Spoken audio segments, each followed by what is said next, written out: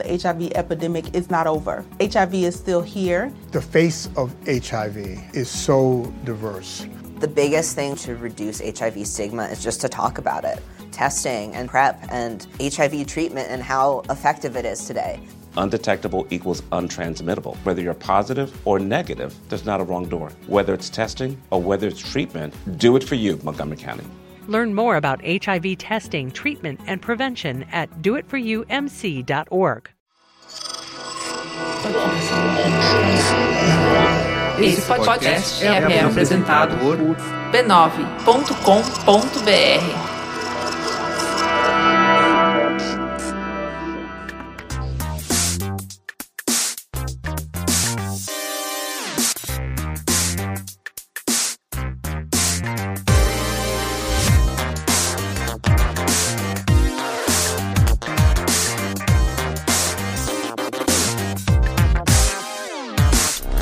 Saudações a todos e bem-vindos a mais uma edição do Mothership, podcast de videogames e outras formas de entretenimento eletrônico do Overloader.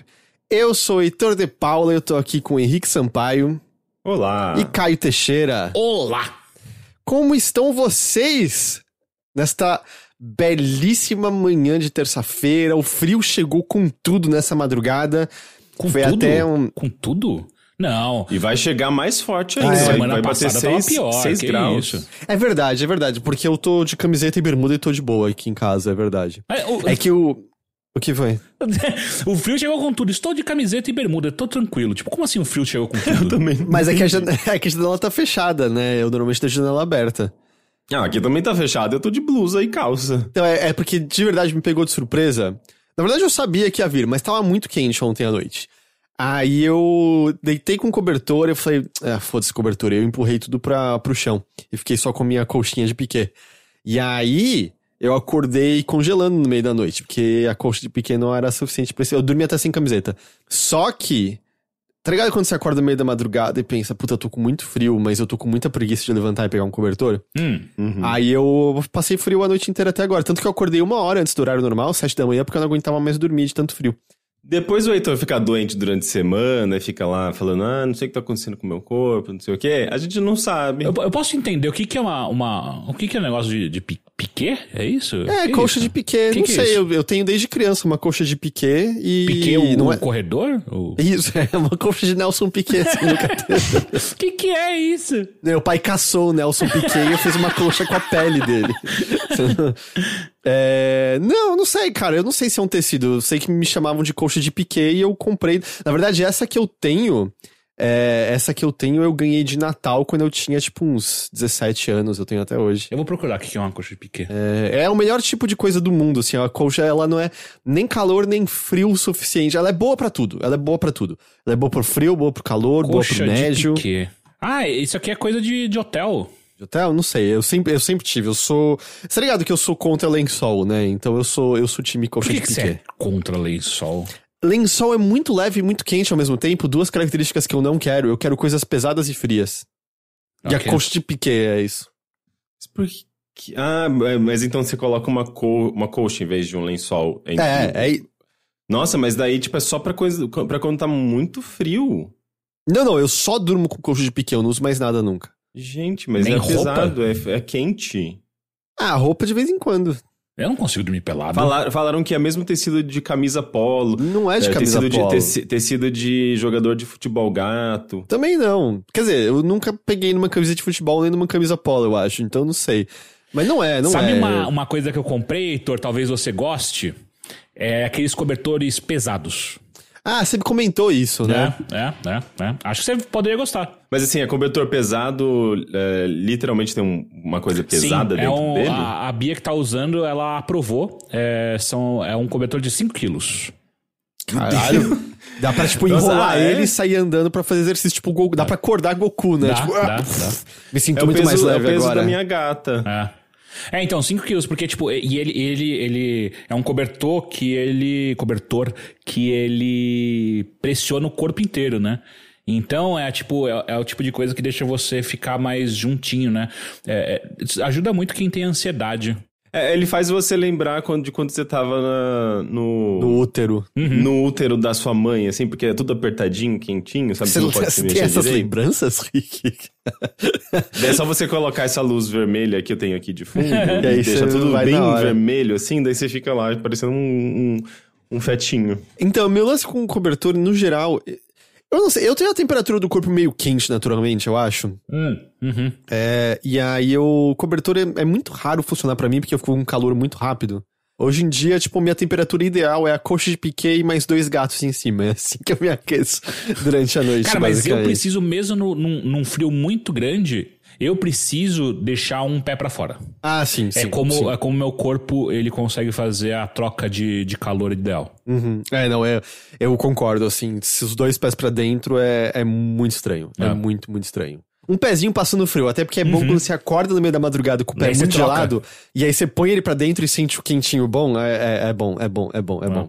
Essa então é o nosso papo. Friozinho chegou com tudo, é isso aí. Mas vocês estão bem, fora isso? Tô bem. Tô bem. Eu queria adicionar só uma coisa. Por favor. Só pra gente lembrar, ontem foi o Dia Internacional do Orgulho LGBTQ, né? Aqui no Brasil a gente comemorou ontem, no caso, né? Mas geralmente em outros países também, enfim, junho é considerado o mês, né, do Orgulho LGBTQ, mas o dia especificamente foi ontem. E só pra lembrar mesmo, trazer à tona, assim, porque... Sei lá, tudo bem que é uma coisa que é super natural pra gente, né? A gente tá sempre falando de, sei lá, em jogos ou mesmo filmes e tudo mais, com personagens LGBTQ, a gente comenta, a gente tem ouvintes e as pessoas que acompanham a gente aqui. Isso é super natural pra gente, mas é sempre bom lembrar, né? Que tem um dia específico que as pessoas comemoram por conta... justamente de Stonewall, quando houve uma revolta, né, por pessoas que ocupavam aqueles espaços e existiam... Era um bar, né? Na verdade, ainda é um bar, ele continua existindo. É em Nova York ou é? É em Nova York, né? Não é São Francisco? Não é em São Francisco. Eu achava que era Costa Oeste. Eu acho que é Costa Oeste, acho que é São Francisco. Sim. Por alguma razão na minha cabeça eu tava vendo Nova York. Ele não é perto, tipo, da Rua Castro?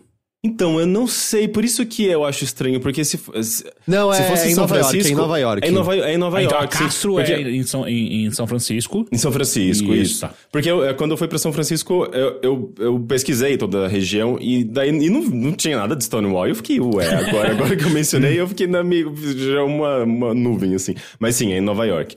E justamente quando pessoas LGBTQ conseguiram, né? Tipo, elas se revoltaram contra a polícia, que tava justamente reprimindo as pessoas daquele local. Era um local muito frequentado por gays, por pessoas trans, né, travestis, drag queens, mulheres lésbicas também, embora elas não fossem a maioria. Enfim, aquele dia, tipo, esse conflito, né, esse tumulto, essa revolta que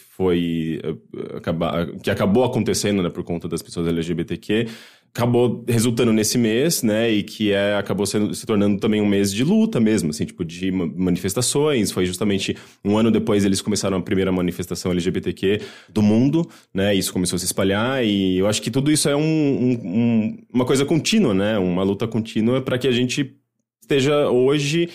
Uma geração que é muito mais... ela tem muitas facilidades, né, com relação a isso. Ainda é um problema, ainda é muito difícil para algumas pessoas, para algumas famílias, alguns meios.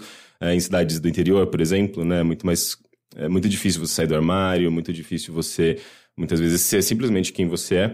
Mas a gente já evoluiu muito, né? Eu fico pensando assim, de quando eu era adolescente, que eu não tinha referência nenhuma, a gente mal tinha internet. Mesmo na internet você não encontrava muitas... informações, você não tinha representatividade, você não tinha personagens, era tipo, é muito louco, assim, sabe? Em questão de 15, 20 anos, a gente melhorou muito, sabe? Assim, enquanto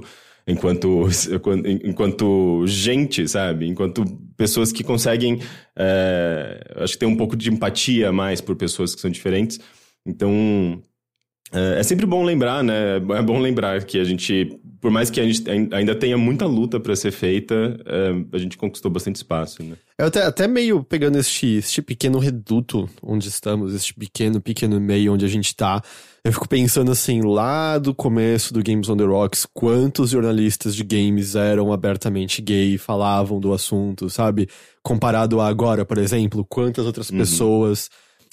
falam abertamente da sua sexualidade, outros campos, né, muitos mais jornalistas assumindo a bissexualidade também, ou outras formas também de expressão da sexualidade, mesmo isso no nosso pequeno meio, eu sinto que já mudou muito de, 10 anos pra cá? Nossa, demais. Sim, pois uns 10 anos mesmo. Isso já é um sinal, né, de como, de fato, assim, a sociedade vai mudando e isso deixa de ser um tabu, né, e as pessoas elas podem falar abertamente, ainda que seja, assim, um meio muito problemático, né, para muitas pessoas, especialmente mesmo para mulheres cis, héteros, sabe?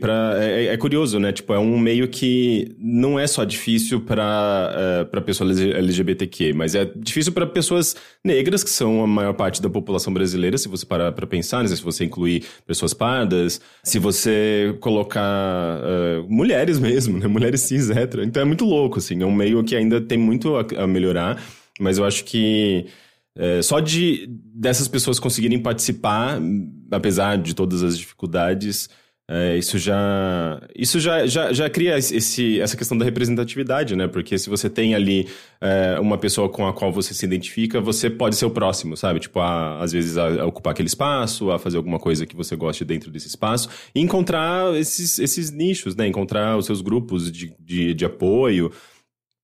Isso é super importante, né? Essa noção de pertencimento e comunidade, né? Que o Twitch permite, né?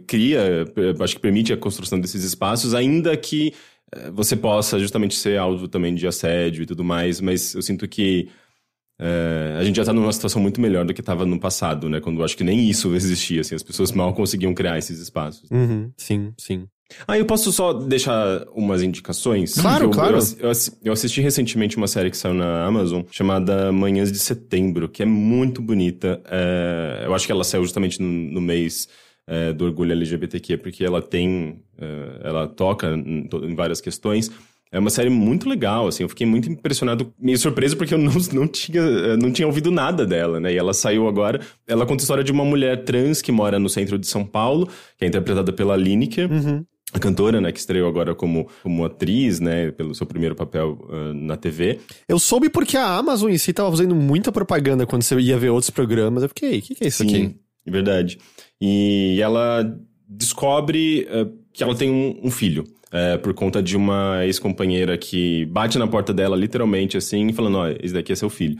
E justamente de um caso que ela teve com essa mulher no passado. E a série é justamente ela lidando com isso, assim, tipo, com essas duas pessoas que apareceram na vida dela, que estão em situação de rua, que estão morando num carro, sabe, na rua, e ela querendo ter a liberdade dela, sabe, tipo, ela acabou de conquistar a kitnet dela, acabou de conquistar, sabe, a carreira dela de cantora, em barzinhos, assim, e ela tendo que lidar com duas pessoas, incluindo uma criança, que é filho dela, né? Então é uma série muito bonita, assim, tipo, e tem toda uma homenagem, uma construção em torno da Vanusa, que é uma diva, tipo, uma musa inspiradora, assim, um ídolo, né, pra personagem da Lineker. E o que eu acho muito louco nessa série é que ela foi filmada em Montevidéu, no Uruguai. Ela não foi filmada em São Paulo.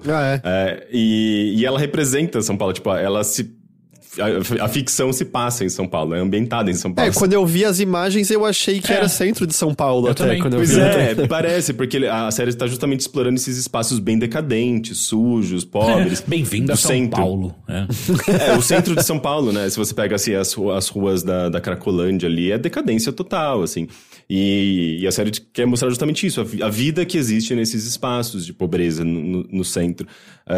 Mas é muito louco, porque eles decidiram filmar em Montevidéu porque eles começaram a rodar a série no começo da pandemia. E eu acho que, pelo que eu entendi, a situação da pandemia estava menos grave em Montevidéu e eles decidiram levar a equipe toda para lá. E filmaram no centro de Montevidéu, que tem muita semelhança com o centro de São Paulo. E eles fizeram algumas coisas, eles melhoraram, eles caracterizaram fisicamente, né, colocando, por exemplo, uns adesivos de não fume, com o estado de São Paulo, assim, né, aquele elemento gráfico. Outros com, sei lá, tipo, pendurar um monte de coisinha de isqueiro, aquelas coisas, sabe, aquelas coisas bem de lugar meio muambeiro, assim, sabe, tipo de São Paulo. Levaram PM que bate nas pessoas também? Olha, felizmente não tem representação de PM, não tem nada muito trágico, assim. É uma série muito bonita nesse sentido também, sabe? Porque é muito comum você ver séries LGBTQ que mostra violência, essa série é um pouco mais segura, assim. Ela tá muito mais focada nessas histórias. Lida, assim, com transfobia, mas de uma maneira menos violenta. Mas é muito incrível, assim, o trabalho que eles fizeram de construir São Paulo em Montevidéu, sabe? Eu achei fantástico, assim, tem coisas maravilhosas nessa série. Então assistam, assim, é muito legal, assim, pra gente ver um pouco a perspectiva. É uma série feita por pessoas trans, né? Tem uma roteirista, que é uma pessoa, acho que não binária, na verdade. Tem a Lineker, tem a Linda Quebrada, né? O elenco. Eu sei que nas línguas... estrangeiras, né? É uma série da Amazon, ela vai passar no mundo inteiro. Nas línguas estrangeiras, essa série ela foi dublada por mulheres trans. Então tem coisas muito legais ali, sabe? Tipo, e mostra muito dessa vivência, das dificuldades. E é importante, eu acho que é importante a gente entender isso, especialmente para quem não convive com pessoas LGBTQ, sabe? Essas séries ajudam muito. E o Brasil tem feito séries muito boas sobre esse tema. Inclusive, eu acho impressionante, assim. Tipo, como que a gente consegue produzir isso num contexto em que a gente não tem Ancine, a gente tá num governo de desmonte da cultura, que tenta reprimir esse tipo de coisa, e os nossos talentos do audiovisual estão aí produzindo, sabe? Tem o Todos Nós, muito legal, da HBO, tem justamente o Manhãs de Setembro, Boca a Boca, tem umas séries muito boas brasileiras que eu acho que vale muito a pena conhecer e acompanhar e prestigiar, e eu acho que elas são importantes, sabe, para justamente dar visibilidade e permitir que a gente crie esse vínculo de alguma forma, né, com a população LGBTQ. Repete só, essa série que você estava falando em específico é Manhãs de Setembro. Manhãs de Setembro, tá na Amazon Prime Video. Lembrando que a Amazon Prime, né, se você assina pra assistir, você tem direito a um subprime que você pode dar pra gente no nosso canal da Twitch, twitch.tv/overloader, né? De graça, não custa nada mais. Queria fazer só um adendo super rápido que eu assisti ontem, aquele Falas de Orgulho da Globo, que é eles fizeram um programa, né, com vários personagens do mundo LGBTQ e a mais. Caso você tenha Globoplay, assiste, que é super, super legal, tá? Foi um programa super bonito, contando histórias e de como essas pessoas vivem um Brasil que é ruim, mas já foi muito pior, e como que elas lidaram com tudo isso, saca? Tipo, tem algumas histórias ali muito, muito bonitas e... Enfim... Produção Globo, né? Tipo, a parte boa da Globo ter muito dinheiro é poder ir pra Montevidéu, fazer Montevidéu São Paulo e também fazer um programa com... Não, mas não é o Falas de... é verdade, de HBO. Outubro. Aliás, Manhãs de Setembro é da Amazon. Amazon.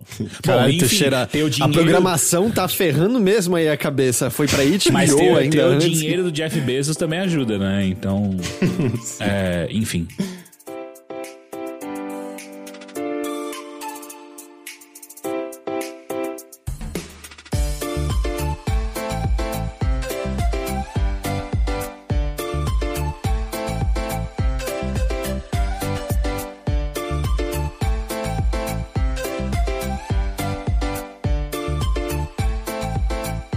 Eu vou começar com você mesmo, Rick. Você jogou também, acho, né, Teixeira, o Astalon, é isso? Não joguei não. Ah, você não jogou, tá, Não, mas o Rick jogou.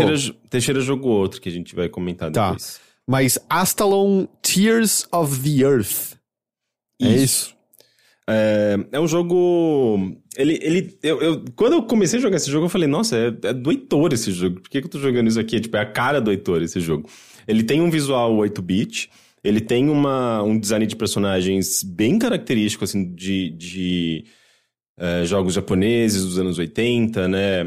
Eu nem diria, assim, só NES, mas eu diria também um pouco MSX, sabe? Ele tem toda uma estética, assim, 8-bit, não só de console, mas também de computador japonês, né? Inclusive, se eu não me engano, o design de personagens é de um artista japonês relativamente famoso, assim, que eu acho que trabalhou em jogos nesse período, nos anos 80.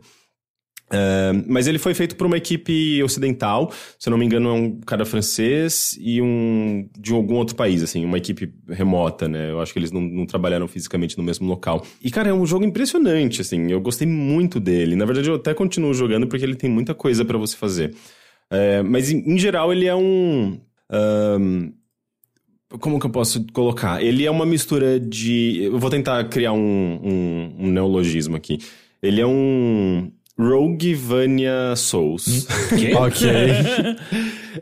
Assim, tipo, parece a pior coisa do mundo, né? Porque ele basicamente tá juntando os três estilos mais batidos, digamos assim. Mas ele pega as melhores características, né, desses jogos e consegue mesclar de uma maneira muito legal, que funciona super bem. Porque ele tem, basicamente, a estrutura de Dark Souls, assim, tipo, você vai avançando e você vai liberando atalhos para que na sua próxima... a estrutura de Dark Souls, por quê? Você, tipo, tá avançando, se você morrer, você volta do começo. Que é o começo de uma torre, basicamente. Mas essa estrutura roguelike. É a estrutura de roguelike, mas como você vai liberando atalhos, assim como Dark Souls, você vai liberando atalhos, você vai acelerando, você vai facilitando suas próximas andanças pelo mundo. E ao mesmo tempo, ele tem um lance de quando você morre, fica uma bolha no local, assim, onde você pode destruir pra você pegar um pouco de vida. Não é nem experiência, é vida, né, nesse caso. Mas ele tem essa estrutura de roguelike, porque conforme você morre, você volta pro mesmo local. Roguelite, eu diria, né? Porque você mantém... Você mantém a sua experiência, né? Tipo, o seu dinheiro, na verdade, né? Tipo... alguma coisa que você possa usar para comprar novas habilidades. E é justamente nesse momento que você morre, você tem contato meio que com... Você morreu, literalmente. Assim, você foi meio que pro inferno. E daí tem, tipo, um demônio com o qual você conversa, que ele permite que você... melhore, você pode comprar habilidades, alguns recursos ali. E essas são as melhorias permanentes. São melhorias permanentes. Tirando algumas que são power-ups daquela run. Tá, mas é tipo o roguelike, assim, nesse sentido. Morreu, vai lá no castelo, compra melhoria, e essa daí é o que vai tornar você mais forte. Exato. E tem também o fator Metroidvania, porque é um mundo, uma construção bem ao estilo de Metroidvania. Com passagens secretas, com salas, né, com mapinha determinando todos os lugares que você já foi. Você tem, inclusive, algumas habilidades que você pode comprar nesse demônio, né, quando você morre, que vão liberando coisas no mapa. Outras são alguns upgrades que você tem que encontrar no cenário, que vão liberar também algumas informações no mapa. Só uma pergunta, o mapa é sempre igual? O mapa é sempre igual, ele não é procedural. Ok, porque é o problema de outros jogos, né, como o Chasm. O Chasm, por exemplo, ou mesmo aquele que tem as animações lindas, mas... Death's Gambit? Não, que vocês dois gostam até. Ah, sim, eu sei qual que é super difícil. Blasphemous? Não, mais antigo que isso. Não, é dos criadores do Sundered, jogo da Brasa. Sundered. O Sundered. Sim. Ele que tinha esse problema, né? A parte de Metroidvania é meio diminuída quando o mapa é procedural. Sim. Mas... Depende. Eu acho que depende muito de como é feito. Mas o Sundered Mas é bem complicado. Era procedural. O Sundered é procedural, sim. Porque tinha alguns nexos, né? Tipo, algumas partes que eram fixas, que eu lembro que eu sabia pra onde eu tinha que ir, eu revisitava algumas coisas. Sim, mas os corredores, as ligações são procedurais. Entendi. No Astalon é tudo fixo. Me atrai mais. Ser fixo, né? Sim, eu também. Eu não entendo muito a razão de ser procedural. E é um jogo que você vai... Quando você tem essa junção, né? Tipo, de caminhos que você vai liberando, que vão acelerando o seu progresso, vão criando atalhos, e ao mesmo tempo vai tendo esse lance de você pegando habilidades que vão permitir que você acesse tais lugares diferentes, vão melhorando o seu personagem, permitem que você consiga, sei lá, tipo, colocar um bloco pra você poder subir no bloco e alcançar um espaço lá em cima, ou uma habilidade de uma personagem que vai... pulando na parede, ela vai dando um wall jump, assim, infinito na parede. Ou, enfim, uma série de habilidades que você vai adquirindo que vai permitir que você alcance diferentes espaços, diferentes cenários e locais secretos.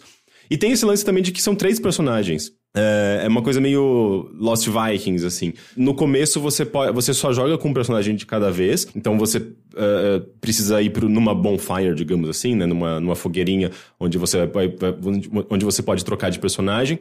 Isso acaba sendo importante no começo, justamente porque às vezes você precisa liberar um caminho com um personagem pra depois quando você morre, você volta, né, desse ponto e, aliás, você volta do começo, né, mas pelo menos você tem um elevador que dá você acesso a diferentes áreas do mapa. Mas quando você liberou esses caminhos e eventualmente você morreu, e você jogar com outro personagem, esse outro personagem ele já vai poder passar por esse caminho para acessar uma outra área que só ele consegue acessar, ou que alguma outra coisa que só ele consegue fazer. Então, ele é muito elaborado, assim, você realmente tem que ir trocando de personagem. Ele não é tão puzzle-based que nem o Lost Vikings, né? Tipo, que é muito sobre... quebra-cabeça envolvendo essa troca de personagens constante, né? Mas ele tem alguns quebra-cabeças, ele tem algumas coisas de navegação, assim, que envolve, sim, você pensar em como você avança justamente com esses 3 diferentes personagens. É basicamente um maguinho que atira magia de uma distância média. E ele tem algumas habilidades específicas dele, né? Que é tipo flutuar, que você consegue ir mais pra frente. Ele tem um monstrinho que segue ele, que também dá um tiro adicional, assim, quando você encontra esse monstrinho. Já o guerreiro, ele tem um dash pra frente, quando você consegue também adquirir o dash pra frente. Ele pode rebater alguns projéteis na sua direção também, quando você adquire essa habilidade. E você tem uma arqueira que ela pode dar wall jump, e ela atinge, tipo, a tela inteira, assim. A flecha dela faz atravessa inimigos vertical. E tal, assim. Eu acho que atravessar inimigos, eu acho que é uma habilidade que você adquire, mas ela consegue atirar de longe, né? Então você tem características bem diferentes entre eles, e eventualmente você consegue até um upgrade pra trocar em qualquer momento. E daí o jogo fica super mais rápido, assim, muito mais ágil, né? Porque você vai... eu mesmo pegava só o azulzinho, né, o guerreiro, ia avançando no cenário com o dash dele, assim, super rápido, daí já trocava pro maguinho quando era preciso, ou trocava pra arqueira quando era preciso, mas em geral eu jogava bastante com ele. E, cara, a progressão desse jogo é tão gostosa, assim, porque é tão gostoso explorar esse mapa que é super intrincado, é cheio de passagens, é cheio de segredos. Ele tem muita coisa do tipo, um tile que, assim, você passou por ali 1000 vezes e depois você encontra uma estátua que diz alguma coisa, tipo, naquela sala que tem estátuas douradas, não sei o que, tem uma passagem secreta. Você fica, como assim? Daí você volta lá e fica olhando, você não acha nada... Daí, eventualmente, você descobre que um tile específico, se você põe pra baixo, é uma escadinha. Tá. E você desce, tipo, escondida por trás desse tile, sabe? Ele é cheio desses segredos. Esse tipo de segredo fica anotado, tipo, num diário dentro do jogo? Ou você tem que fazer notas mentais ou físicas pra poder se lembrar? Ele tem alguns upgrades que vão mostrando informações no seu mapa. Então, se tem, por exemplo, um item naquela sala e você tem o upgrade correto, ele vai ficar piscando no mapa. Se você pegou... Você tem um item também que revela todas as salas... em torno dos locais que você já foi. Então ele vai ficar meio que delineado, essas salas que estão lateralmente. E tem um item ainda específico que você pode conseguir, que eu mesmo levei muito tempo para conseguir esse item, que é um anel que ele pisca, ele fica brilhando se tem um segredo, se tem uma saída secreta na sala. Só que pra você conseguir esse anel, você precisa de uma outra coisa específica, porque é um anel de uma maiden. Como que se chama maiden? Uma donzela? Eu acho que era uma mulher que trabalhava no castelo. Tem, tipo, na sala onde tem esse anel, tem, tipo, até um quadro bem grande dela. E a partir do momento que você pega esse anel, o espírito dela fica te perseguindo o jogo inteiro, assim, tipo, você vai ser azucrinado por esse espírito infinitamente, basicamente. Então, você não quer pegar esse anel. Só que daí você descobre, eventualmente, tem uma estátua também, algum local que você meio que... Alguém fala pra você que tem um bloco que é capaz de destruir fantasmas. E daí, eventualmente, lá, sei lá, no final do jogo, você consegue um upgrade pra um quarto personagem, né? Porque você tem alguns personagens adicionais que vão entrar na sua equipe. Spoiler. Um quarto personagem que ele tem uma capacidade de invocar um bloco, e que é justamente um bloco que você pode usar pra pisar e subir em locais diferentes. E esse bloco... Depois também de muito tempo eu descobri que você pode usar pra matar esses fantasmas. Ele tem um poder de matar espíritos quando você joga o bloco nele. Tijolo geralmente faz isso mesmo.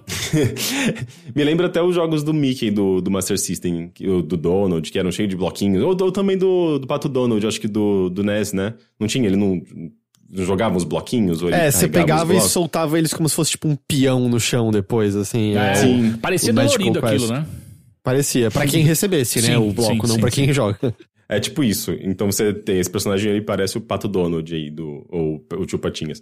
E você pode jogar esses blocos nos fantasmas. Então ele tem diferentes maneiras de você ir mapeando e identificando e procurando essas salas secretas, esses itens secretos. E assim, tem muita coisa. Você consegue terminar o jogo com 50% dos itens e do mapa descoberto.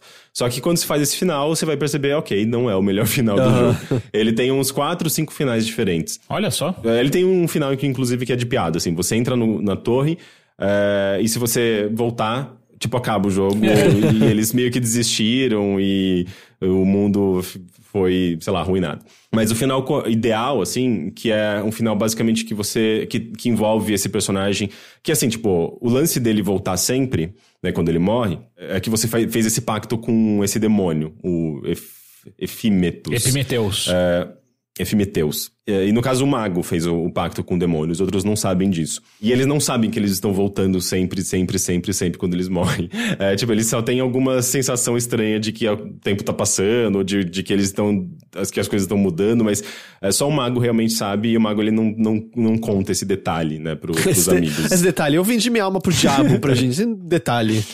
Gostei. Inclusive é todo um dos focos da trama do jogo. Não que ela seja super desenvolvida. Imagino que o final verdadeiro seja o Epimetheus, é o último chefe, pra se livrar desse... Então, quando você faz esse final normal, meio que as coisas acontecem como você espera, né? Tipo, o demônio vai ficar com a alma do mago... Sem spoiler. Mas tipo, é o final que todo mundo... Ele fala, assim, tipo, ele faz um pacto com o demônio fala, tipo, no final dessa jornada eu vou ficar com a sua alma, mas você vai poder cumprir sua missão.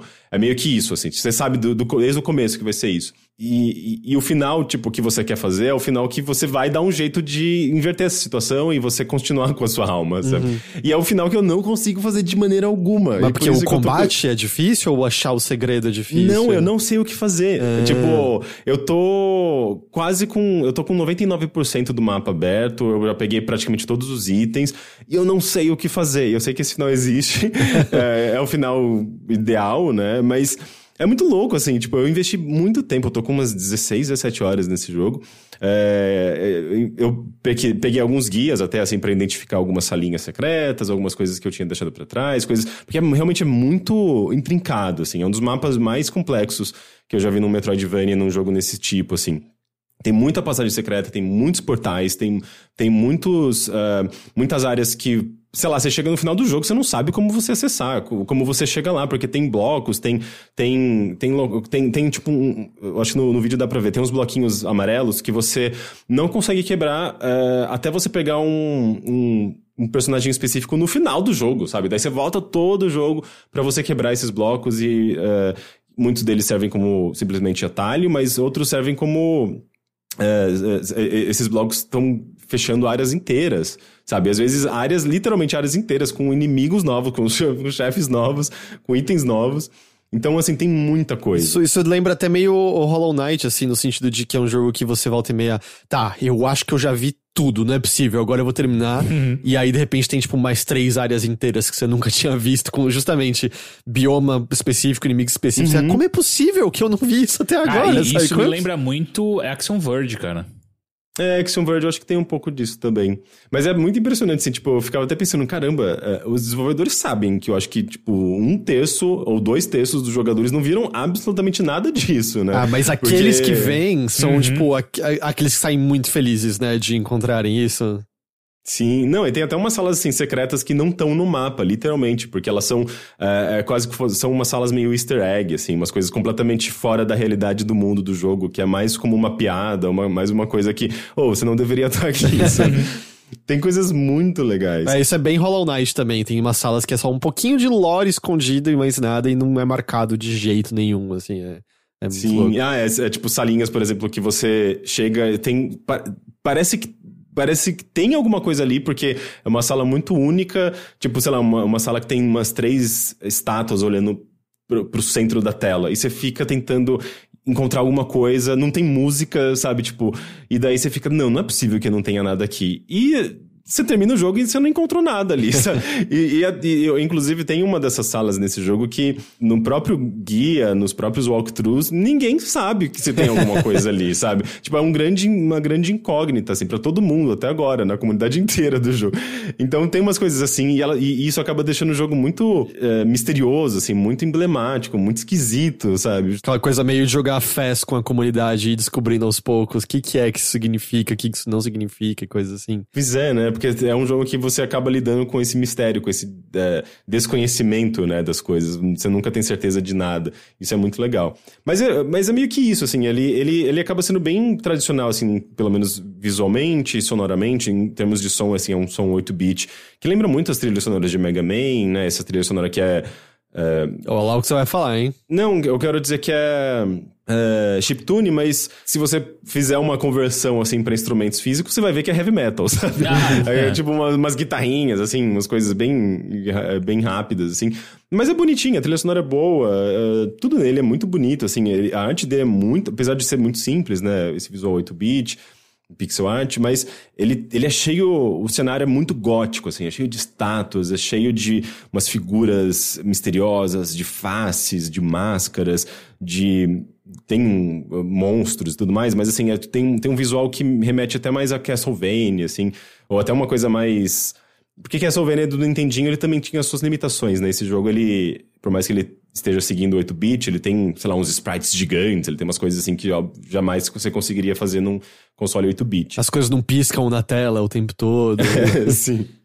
Mas é muito bonito, assim, a arte dele eu acho bem inspirada, assim, é bem espantosa, sabe? Falou que o Glauber, né, contribuiu com a arte do jogo. Exato. O Glauber Kotaki, né, o nosso colega aqui de São Paulo, ele que fez inclusive o Rogue Legacy, né, ele trabalhou em vários jogos como artista, como animador. Ele trabalhou como artista e animador, né, nesse jogo. Eu acho que ele fez design de monstros, alguns monstros. E não tem mula sem cabeça nesse jogo, porque ele foi o autor da mula sem cabeça no Rogue Legacy. Mas eu acho que ele fez alguns design de alguns monstros e algumas animações. É bem bonito, assim, um trabalho muito legal. Não, eu tô convencidíssimo, é 100% jogo Heitor isso, eu quero muito jogar. O Teixeira tem cara que vai adorar esse jogo também, caralho. Né? Eu acho que vai sim. Eu até seria bom, assim, porque eu mesmo usando guias, eu não sei o que fazer pra conseguir o melhor final, sabe? Se vocês começarem a jogar e descobrirem, vocês me falam. Parece que você vai precisar do seu amigo pro player pra poder descobrir o final. Não duvido.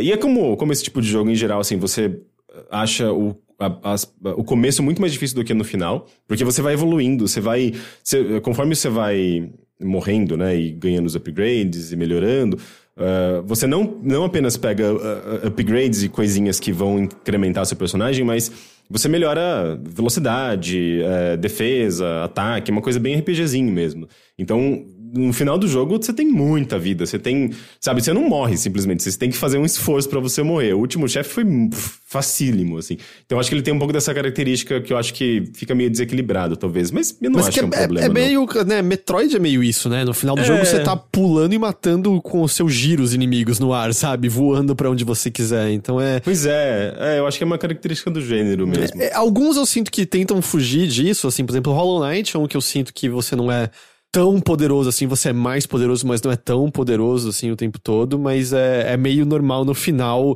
Você domina o ambiente, né? Tipo, as coisas que eram problemas, puta, você atravessa de olho fechado em certo momento e não é mais um problema. Pois é. Meu único medo é esse final verdadeiro, ele tá escondido por trás de uma completude 100%. De tudo. Tem vários 100%. Assim, tipo, de mapa, de item, de bestiário, porque tem bestiário, daí tipo, você tem que matar uma determinada quantidade de inimigos pra você marcar ele no diário ali de bichos, no bestiário. Diário de bichos é muito melhor.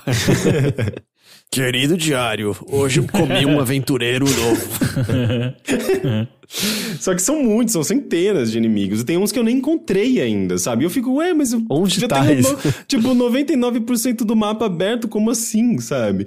Então, ele é bem difícil. Assim. Você tá E eu acho ligado o que tá faltando, né, Rick? Você tem que abrir o calabouço de ponta cabeça agora pra poder fazer as coisas verdadeiras. Inclusive, uma coisa que eu queria justamente fazer esse final origem verdadeiro, né? Que você libera um modo novo de jogo. E um deles é o modo meio Castlevania, que você joga com um personagem que tem um chicote.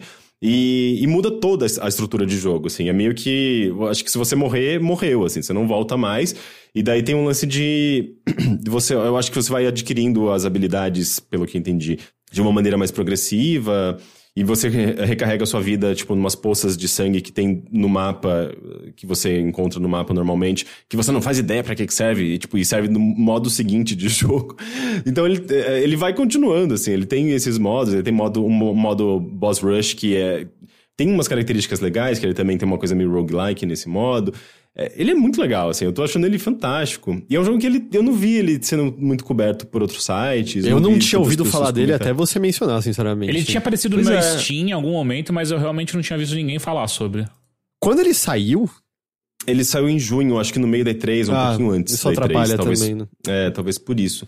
E eu só fiquei sabendo dele porque o Glauber comentou. E qual é o estúdio que fez? Então, chama Labs Studio, se eu não me engano, que é justamente essa equipe que eu mencionei, assim, não é uma equipe muito, muito fixa, sabe? É mais sei lá, uns amigos se juntaram e conseguiram e fizeram esse jogo. Pelo que eu pesquisei, eles não têm coisas muito... Eles não fizeram coisas anteriores, assim, ou pelo menos juntos, sabe? Deixa eu ver aqui no... tem um Lost Ruins aqui no Steam. Smelter. Ele chama Labs Works. Esse Lost Ruin tem uma... arte incrível. É verdade, né? A arte dele é bem bonita. É bem bonita. Nossa, mas saiu em 13 de maio de 2021, não é possível. Quão rápido essas pessoas trabalham? O que acontece? Não, mas peraí. Não, aqui eu tô vendo... Caralho, eu já tinha visto esse Lost Ruin. Parece muito foda. Eu acho que a gente caiu na página da Publisher, que é essa Dungeon Entertainment. Não é o mesmo... Eles publicaram Crosscode, que é um RPG, publicaram esse Lost Ruin que você tá mencionando. A Steam faz isso, né? Tipo, você clica no desenvolvedor e ele põe, às vezes, a publicadora. Nossa, gente, que merda, hein? Nada a ver. Porque eu acho que talvez a desenvolvedora não tenha outras coisas. Pô, mas agora eu fiquei interessado nesse Lost Ruins também, então. parece. Tá em promoção até. 10% não é promoção, né? É sim. Não é. Mas eu acho que é isso, eu falei bastante dele. Mas eu quero jogar, você me vendeu o jogo, eu quero jogar. Não, super sua cara, eu acho que você vai adorar, Heitor. Você vai gostar bastante dele. Você jogou na Steam? Ele tá disponível pra alguma outra coisa? Eu joguei na Steam, uma boa pergunta. Aparentemente tá no Switch. É verdade, no Switch, porque eu vi gente comentando que tava jogando no Switch, sim. Também tá no PlayStation 4 e Xbox One. Então tá tudo. Eu sempre quando eu vou pesquisar, assim, é impressionante que cai PC Gaming Week, Steam, não sei o que, eles falam, é pra computador. Mas daí, tipo, você vai ver e é pra tudo, né? Por algum motivo, essa informação é sempre mais difícil de ser encontrada do que ela deveria ser. Pois é. Não, no site oficial, pelo menos, tava dizendo que tá available for Switch, PlayStation, Steam e Xbox. Então tá pra tudo mesmo. Mas mesmo em site oficial, às vezes você não encontra essa informação. É impressionante, né? No Steam, ele custa R$50, R$49,99. Da hora, vou jogar, no Series X ele roda em 4K, vou jogar em 4K esse jogo, então, é isso aí, Beleza, então, acho que, da hora, gostei. Astalon, Tears of the Earth. Sim, e é muito bizarro que quando você termina aparece Astalon, episódio 2, Tears of the Earth. Eu fiquei, tem um primeiro? E eu procurei e não achei, até agora não achei o primeiro. E daí eu fiquei, cadê o episódio 1? Às vezes eu não achei. Eles já se anteciparam e tipo, vai ter uma prequel, né? Tipo Star Wars, né? Começou no episódio 4. Eu não entendi nada.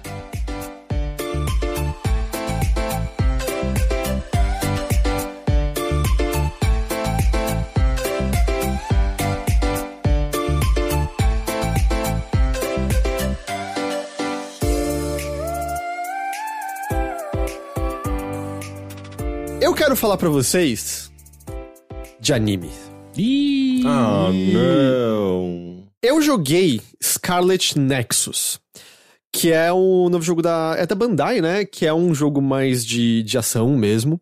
E ele é extremamente anime. E vocês estão ligados que eu não sou o maior fã de anime do mundo. Então eu admito que eu fui assim, quis ver qual era do jogo, mas admito que eu tava com o pé atrás pensando... será que vai ser anime demais pra mim? Será que vai ser um pouco além, sabe, do que eu... As coisas do gênero que me afastam um pouco. Ah, então você jogou aquele jogo do Zelda lá, o Zelda Clone. Qual Zelda? Como chama? O Genshin, Shangon. Genshin Impact. Genshin Impact. Então, mas justamente, aquele jogo foi um que eu reconheci várias qualidades nele, mas não quis mais jogar justamente porque não tava rolando pra mim em termos estéticos. É porque aquele lá é extremo, né? Assim, tipo, é o anime levado à 10ª potência. E aí eu entrei no Scarlet Nexus meio, né, vamos ver qual é a dele. Eu não terminei ainda, mas eu posso dizer com segurança que eu adoro Scarlet Nexus, muito mesmo, assim. Sério, eu quero muito terminar essa gravação, adiantar a edição e sentar pra jogar mais o Scarlet Nexus. Heitor Otaku, confirmado. Porque eu joguei, tipo, acho que... É difícil dizer o quanto eu joguei até agora, eu acho que eu joguei umas 15 horas, mas eu tô adorando muito esse jogo. E é difícil eu dizer quantas horas eu joguei, ele até indica... quantas horas você tem quando você salva. Mas ele ou não lida bem com o Quick Resume, eu acho que ele talvez deixe o jogo funcionando de fundo, ou ele não lida bem com o console em stand-by, porque, tipo, teve uma hora que tava marcando 15 horas, e aí eu desliguei e fui dormir, e aí dia seguinte, quando eu joguei de novo, eu fiz um save e saltou de 15 pra 37 horas. Caralho! Ou você que só tá perdendo a noção do tempo mesmo, Heitor. Pode ser, combinaria com a história do personagem que eu escolhi, então pode ser que seja, vai que é uma metalinguagem rolando ali no save, mas então eu não sei quanto tempo de verdade eu tenho. Eu acho que eu tenho entre 15 e 20 horas de verdade. Mas assim, Scarlet Nexus ele se passa numa versão futurista de um mundo mais ou menos que a gente conhece, mas o que acontece é que nessa realidade... Basicamente, a população inteira tem alguma forma de aptidão mental extraordinária, que pode se manifestar de várias formas. Pode ser telecinese, que é o caso dos dois protagonistas que você pode escolher, mas tem pessoas que têm poder de pirocinese, né? Tacar fogo com a mente. Pirocacinese. Isso, tem gente que desenvolve piroca com a mente ali. Tem gente que consegue, sei lá, tem clarividência, então consegue projetar seu olhar e ver coisas além. Tem gente que tem pré-cognição, então consegue enxergar o futuro brevemente. Qual tem a gente que diferença? consegue... a clarividência no jogo é a pessoa meio literalmente, eu consigo ver o que tá rolando no quarto do lado. Ah, tá bom. A precognição meio... Eu gostei que o Heitor descreveu o mundo do jogo como um mundo não muito distante do mundo que a gente vive. E as pessoas têm pirocinese, tem não sei o quê. Pirocinese eu já vi. E clarividência tá vindo uma bala matar a gente, pula pra direita, sabe? Coisas assim. Enfim, todo mundo tem alguma forma de aptidão mental, praticamente todo mundo. E rolou alguma forma de anomalia nesse mundo em que meio que tem uma espécie de um cinturão distorcido de destroços na atmosfera da Terra. E é meio bonito, porque às vezes você olha pra cima e é como se tivesse um cinturão de uma cidade de ponta cabeça, com prédios apontando pra baixo, esses destroços voando. E de lá de cima, de tempos em tempos, chovem monstros. É anime, tá? Vou deixar claro. É exatamente o oposto do que eu tava imaginando com a sua primeira Ok, E eu gosto muito, em português eles traduziram como criaturas, e eu gosto muito que no áudio, em inglês pelo menos, esses seres são chamados de outros. Você mata os outros. E você tem dois personagens pra escolher, eu escolhi o Yuito, e eles fazem parte de uma espécie de organização de soldados treinados pra usar os seus poderes mentais pra lutar contra os outros, porque os outros oferecem um perigo à humanidade. A história direta, a história que ele tá contando, vamos dizer, a trama mais básica do que tá acontecendo, essa trama eu tô achando... nada demais, ela é fraquinha, ela é um amontoado de clichê de anime, ela é muito assim, você liga e na hora você já fala, tá, esse personagem vai me trair, esse esconde mais do que a verdade, essa corporação tá me usando pra alguma coisa, sabe? Esse é tipo... mas esse daí é o seu poder telegráfico, né, Heitor? O Heitor é clarividente. Não, é precognitivo, né? Isso. É muito, muito clichê, muito, muito clichê. Não é que é uma história ofensivamente ruim, é só ela é muito, muito básica e eu acho que ela não não é o motivo principal pelo qual eu tô ali. Ela até é intrigante em certos momentos, mas ela é um pouco clichê demais pra me agradar. Mas a mitologia de mundo... Mas, tem que falar agora, a CPI, ela popularizou o mas de Porto Alegre. Então agora você tem que falar mas... a mitologia do mundo, eu acho que tem algumas coisas muito fascinantes e muito legais.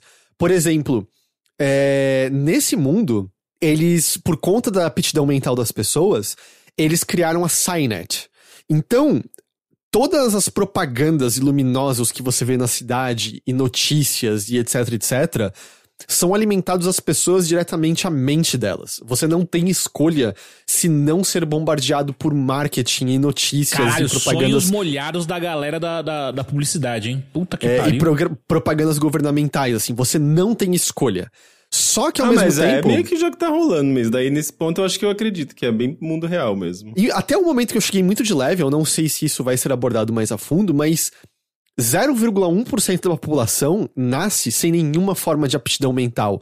E essas pessoas são completamente excluídas de uma vida saudável em sociedade. Em certo momento, você tá em um hospital e uma pessoa cutuca você e fala assim, você pode, por favor, me indicar onde fica a sala tal, porque essa pessoa não tem aptidão, ela literalmente não consegue ver as placas pra saber onde tá a sala que ela precisa ir. Então tem umas pessoas completamente excluídas. Ao mesmo tempo, as criaturas, elas querem comer os cérebros das pessoas. E quando uma pessoa morre, você não consegue nem mais ver o rosto do seu amigo que faleceu, porque na hora que uma pessoa falece, entra um grande censurado na frente dela e você não consegue mais enxergar o corpo dela de novo. Black Mirror! Tem aquele plano de Black Mirror, né, meio... bloqueado. E eu acho meio fascinante, ou por exemplo, quando você é escolhido pra entrar nesse exército, eles dão uma espécie de bloqueador hormonal pra você, pro seu corpo não envelhecer, pra você ser um soldado com maior aptidão por mais tempo, ou pelo menos o envelhecimento é mais lento. Na verdade, tem algumas coisas que o jogo menciona de leve, que você vai juntando as lacunas, então pode ser que eu não esteja falando 100% correto, mas isso foi o que eu aprendi até o momento. Então essas pessoas, é bastante também o clichê de, por que só tem jovenzinho na sua equipe? É porque, né, eles desenham as pessoas jovens, aquele clichê de anime que chega uma criancinha, eu tenho 3.000 anos, sabe? Coisa assim. Sim. Mas assim, todo mundo é jovem, mas ao mesmo tempo, entra na mitologia do mundo em que tem um cara na sua equipe que é o adulto. E por que ele é o adulto? Porque a aptidão dele foi detectada tardiamente. Então ele só começou a tomar esse bloqueador quando o corpo dele já era meio crescido. Então ele é visto pelos outros como, ele é o adulto, porque adulto é visto meio como preconceito, porque as pessoas jovenzinhas ali ficam meio... Se ele fosse bom mesmo, o poder dele teria sido descoberto quando ele era jovem ainda, ele não teria crescido tanto. Você diria que a galera acha ele cringe? Talvez. Então, assim, de verdade, cara, eu acho a mitologia do mundo com muitos elementos fascinantes. Assim, tipo, eu acho que eles criaram um mundo legitimamente com algumas coisas que eu tô gostando bastante. Por mais que a história imediata não seja a história mais incrível do mundo, tem um mundo construído ali que eu gostei bastante. E aí, junto disso, né, por que eu tô falando bastante de história? Ele é um jogo de ação, mas ele é um jogo de ação em que a cadência entre combate e história, eu diria que é quase 50-50, assim. É um jogo no qual ele vai pausar e ter muita história, muita história. E história contada quase aos moldes de uma novela visual. Ele tem poucas animações, normalmente a tela congela e sobem quadros com o rosto do personagem pra conversar. Não é que nenhum desses trechos são muito longos. Eu também não acho que nenhum deles é particularmente ruim. Eu acho que tem desenvolvimento de personagem. De novo, por mais que tenha um pé no clichê, que não são ruins, você aprende sobre esses personagens, até porque você quer desenvolver relação com a sua equipe. Mas saiba disso, assim, diferente de, sei lá... O Devil May Cry até que tem umas cutscenes longas, mas diferente de um jogo mais focado em ação como o Devil May Cry, Scarlet Nexus tem bastante foco em história, sabe? Tem muita coisa. Então, se você tá querendo algo que pula mais diretamente só na ação, não é pra você esse jogo. Você pode até pular a história, mas em certo momento, né, pra quê? Mas quando a ação rola, a ação desse jogo é legal pra cacete. É muito da hora mesmo. Por quê? Me conta mais, porque essa é a parte que pareceu mais interessante desse jogo. Cara, é assim, é um jogo, né, ação em terceira pessoa, em que você tá desferindo golpes com a sua espada. No caso do Yuito, que eu escolhi, ele tem golpes mais corpo a corpo. A descrição da outra garota é de que ela tem ataques mais de longa distância, mas eu não usei ela.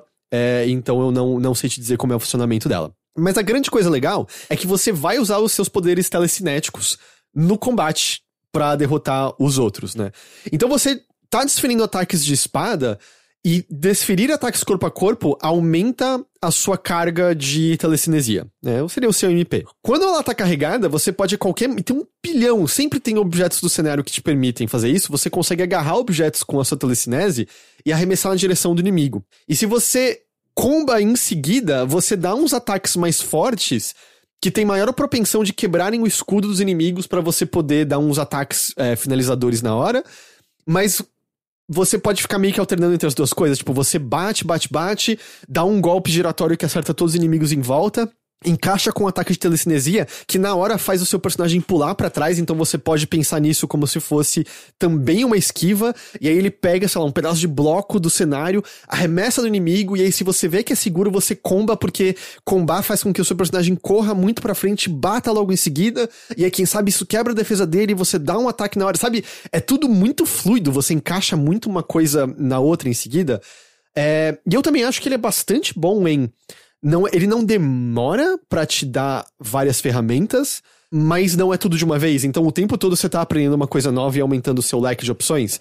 Porque, por exemplo, além dos objetos normais que você joga, você tem um outro gatilho pra poder pegar objetos mais pesados, que tem um pequeno quick time event na hora de você usar nos inimigos, mas que normalmente vai causar mais dano ou quebrar uma carcaça deles pra expor um ponto fraco, ou que pode, por exemplo, mudar o status dele. Então tem uns barris de óleo que você joga no inimigo e põe o status de, sei lá, oleoso. E isso deixa eles mais propensos a fogo. E aí você fica, tá, mas como é que eu taco fogo neles? Porque você pode pegar emprestado os poderes dos seus companheiros. Então, quando a menina que tem pirotecnia, sei lá, pirotecnia, com você tá no seu grupo, você pode a qualquer momento ativar o poder dela e ter ataques de fogo. E aí você vai e baixa o inimigo e além de se atacar, causar mais dano, se ele tá com status oleoso, ele vai ter uma propensão a pegar fogo e ganhar dano por tempo. Tem uns inimigos que ficam invisíveis, mas aí você ativa o poder de clarividência da sua aliada e você enxerga melhor os inimigos, além de a sua esquiva ser mais fácil de ser executada. Tem o cara que tem o poder, eu não sei o nome agora, mas ele, tipo, tem como se a pele dele ficasse de ferro. E aí você consegue não ser atordoado por ataques inimigos. Ele tem o poder do Colossus, basicamente. Então você aguenta ataques por mais tempo. Tem o poder de teleporte. Então tem inimigos que se eles te veem, eles se fecham numa defesa muito forte. Mas se você ativa o poder de teleporte, você vai pra longe, dá um ataque, seu personagem se teleporta na hora pro inimigo, antes dele fechar a defesa e aí você quebra ele. Então tem muitas coisas que você vai combinando dessa maneira e é muito estiloso, muito estiloso, assim, quando você tá pegando uma coisa com a telecinese, quando você usa essas execuções. Cara, é realmente muito bonito, assim, a maneira como ele puxa tudo de um lado pro outro e as coisas voam na tela. Os inimigos têm um design muito legal mesmo, assim. Às vezes meio grotescão, mas muito, muito legal. Tipo, o combate é muito divertido, cara. Deixa eu fazer uma pergunta que talvez eu tenha perdido. A questão de você ter vários personagens na sua party e você fica trocando entre eles ou você escolhe um e vai? Então, você só controla o Yuito ou a outra personagem que você pode... Eu esqueci o nome dela, é Kusa alguma coisa. Mas você pode escolher 2 pra estarem ativos com você e você troca o equipamento deles. Os outros que não estão ativos... Kassani, obrigado, Von Walker. Os outros que não estão ativos, você ainda pode ter acesso ao poder deles. Só que, além disso, quando você está entre missões, você tem um esconderijo no qual você pode conversar com seus aliados e dar presentes para eles. E quanto mais você desenvolve o seu relacionamento com eles, conversando e você aprende mais sobre a backstory deles, você destrava novos benefícios quando eles estão ativos com você. Então, do tipo, eles podem, às vezes, aleatoriamente defenderem você de um dano. Eles vão ter ataques adicionais quando você usa o poder deles. Coisas desse tipo. Tem a sua árvore de habilidades, você também passa a ter coisas que você só pode ter um poder ativo de cada personagem. Mas você pode, depois de um tempo, ter 2 poderes ativos. Então, você pode estar com a defesa do Colossus e mais o ataque de fogo. E aí você vai pra cima do inimigo e taca terror em cima deles. O Hilker perguntou, tem momento date? Sim, então. Até agora não foi uma coisa nível exatamente Persona, Mas me parece, ele tem esse clichê um pouco harém, em que todas as garotas têm um crush no seu personagem. E me parece que talvez, quando você chegar num desenvolvimento maior, talvez você possa escolher uma namoradinha. Não tá muito claro isso pra mim, mas tem um lance assim de... É bem aquela historinha adolescente que as pessoas conversam com os personagens e ficam ruborizados e coisas assim. Como eu falei, tem os clichês de anime. Então, se isso é absolutamente repulsivo pra você, vai ser difícil. Eu não sou o maior fã de anime do mundo e pra mim tá tranquilo. Eu não acho que tá sendo cringe. Tá sendo tranquilo, assim, no geral. E você aprende um pouquinho sobre a história dos personagens, o que já aconteceu com eles e coisas assim. Mas, cara, sério, e aí, claro, você tem outras coisas que o combate ativa com o tempo. Eventualmente você ganha um lance que você pode meio que fazer uns plugs mentais saírem de você e encaixarem na outra pessoa, e você entra numa arena virtual da sua mente pra lutar contra eles, no qual o seu personagem começa a ficar loucão, só que fica muito forte, então é uma maneira de um ataque desesperado pra você causar mais dano. Ele tem bastante coisa, mas é muito fácil você entender o funcionamento de tudo isso. Assim, por exemplo, ele até tem um leve sistema de crafting com itens que você pega, mas é de boa porque, assim, se você lidar com o sistema de crafting, você vai conseguir fazer armas mais fortes pro seu personagem, ou pros aliados. Se você não quer mexer nisso, você pode ir na loja e comprar armas também. Não vão ser as mais fortes, mas vão ser fortes o suficiente, e no normal, que é onde eu tô jogando, a dificuldade tá bem tranquila, então não é uma coisa com a qual você vai ter que se preocupar. Então eu acho que ele é bem equilibrado dessa maneira, e cara, sério, eu tô me divertindo demais com esse jogo, assim, como eu falei, a mitologia do mundo tá sempre me fascinando mais, a história não é a coisa mais incrível, mas não é necessariamente ruim, e o combate é muito gostoso, muito, muito gostoso, assim, e mesmo nas lutas mais simples, é um deleite visual ver tudo voando e a execução dos inimigos. Quando você executa eles, tem um lance que é como se ele puxasse de dentro do outro uma espécie de lâmpada ligada com um cabo orgânico nos inimigos, é uma lâmpada meio flor, e ele puxa e estoura isso pro inimigo morrer. Porra! É muito da hora, assim, então eu não esperava, assim, mas eu tô adorando esse jogo, eu acho que é um jogo realmente muito legal, muito, muito legal mesmo. Eu só reitero o que eu mencionei, assim, se você só quer a ação, aí complica um pouco, porque ele é intercalado com muita história. E aí eu acho que, infelizmente, assim, se você não quer nada da história, aí eu acho que fica estranho, talvez. Tipo, você pode pular, mas eu acho que vai ficar tudo um pouco desconexo, sabe? O que tá acontecendo. Então eu acho que esse é o único porém dele, assim. Mas eu tô achando mó legal Scarlet Nexus. Que legal. Eu fiquei interessado também quando eu vi pela primeira vez, então vou jogar. A gente tá vendo agora um momento em que tem, tipo, umas criaturas com uns pés de, sei lá, felino, assim, de leão, com cabeça de buquês de rosa, assim, as coisas parecem que elas atingem um ponto quase que surreal, né? Ele é meio loucão. As criaturas são muito, muito esquisitas e, não, sério, Rick, tem a primeira vez que você entra, você ia gostar muito dessa cena específica, porque eu acho que você gostaria do combate, mas eu acho que o jogo é anime demais pra você, Rick. Eu acho que você não aguentaria. Eu acho que, assim, eu até me interessei por uma outra coisa da trama, assim, do universo, mas ele é um pouco anime demais pra mim e eu não sou o maior fã de combate desse tipo de jogo, assim, tipo essa coisa meio frenética, assim, então ele não teve um apelo tão grande pra mim. Mas eu vou procurar essa cena pra pelo menos te mostrar depois, que eu acho que você ia gostar. A primeira vez que rola isso de você puxar a pessoa pra sua mente, tem uma série de cenas misturando stock footage reais e umas coisas estilizadas, embaçadas e tal, que é lindo, lindo, lindo, assim, que mostra meio que o desnorteio, e você fica mostrando muito que porra tá acontecendo com o meu personagem nesse exato momento, assim, é um pequeno trecho, o jogo não utiliza isso foi acho que a única vez que eu vi isso acontecer na real, mas eu achei que foi muito bem executado, assim, aliás, é curioso o estilo dele, assim, os personagens são, né, bem estilão anime, tem bastante o clichê, assim, de a personagem quieta, que fala lentamente, a personagem animada, o seu melhor amigo, que é muito esforçado, mas é meio tapado, sabe, assim, é bem os clichês que você conhece. Mas o cenário em si, eu tô jogando no Series X, tá? Então tem isso, mas, cara, tem algumas partes específicas que o cenário de longe, pra eles diminuírem o nível de detalhe, mas manter bonito ainda, é curioso, parece que vira rascunho do cenário. Você vê como se fossem uns traços de lápis nele do fundo, assim. Não é em todo o cenário, mas em alguns, assim. Eu comecei a olhar pros prédios e fiquei, cara, que coisa linda, parece que eu tô vendo o desenho a lápis desses prédios, e quanto mais você vai se aproximando, eles se tornam mais concretos mesmo, assim. A cidade também tem a sua beleza, com os avisos e todos que estão só na sua mente, né, que são só através da Cynet. Os cenários, no geral, são simples, sabe, são corredores e arenas, então você vai andar pro corredor, chega numa arena, luta contra monstros. Tem algumas coisinhas escondidas, mas que são simples de serem encontradas porque tá tudo marcado no mapa. Então, assim, não tem quebra-cabeça no ambiente. O máximo que vai ser, essa grade aqui, ativa o poder de teleporte, aí você pode atravessar a grade e pega o item que tá atrás. É mais isso, mas... seriamente, assim, como eu falei, eu acho que eu joguei entre 15 e 20 horas e não as 30 e poucas que o meu save marca. Mas quero terminar esse jogo, eu tô adorando. Sério, Scarlet Nexus é mó legal. Eu recomendo bastante, se nenhuma dessas coisas específicas são as que te afastam, sabe? Muita história, ou esses clichês de anime e tal. Eu recomendo muito ele, assim, eu tô curtindo bastante. Então Scarlet Nexus, ele tá disponível pra PC, Xbox e PlayStation 4, eu acho que é isso, né? Eu tava procurando aqui PS4 e Xbox. A equipe de desenvolvimento é uma específica, assim, que já fez outras coisas, sabe dizer? É dentro da Bandai, né? Eles fizeram o Code Vein, talvez? É entre a Bandai Namco e a Touse. Aparentemente o diretor do jogo trabalhou na série Tales. Tales, Code Vein, tudo nesse estilinho mais anime, né? Sim. Aparentemente, eles chamam de Brain Punk. Eu gosto desse termo, é Brain Punk esse jogo. Faz muito sentido.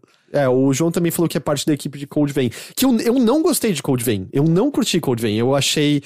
Não só a história era muito constante, a quantidade de tutoriais era muito constante, mas mecanicamente eu acho que não tava funcionando, sabe? O combate era meio esquisito, algumas mecânicas não pareciam fluir muito bem e tal. Então, eu acho que até meio... Sei lá, por isso que eu tava meio... Eu nem sei o que vai ser Scarlet Nexus. E é meio... Não, cara, as mecânicas são muito boas nesse jogo. Eu curti pra caramba. Então é isso. Scarlet Nexus. Tá disponível aí pra tudo. Então agora a gente pode ir pra vocês dois. Porque vocês dois jogaram o mesmo jogo, certo? Sim. Provavelmente mais o Teixeira, porque eu não joguei muito, não. Jogamos, né? Phantom Abyss, que tá sendo publicado pela Devolver, né? É da Team Weeby. Cara, é jogo com ideias interessantes. Ele tá em Early Access ainda, né? Então, ontem mesmo, por exemplo, eu já peguei um bug onde ele simplesmente me bicava pra fora de uma sessão. Tipo, nice. Do nada.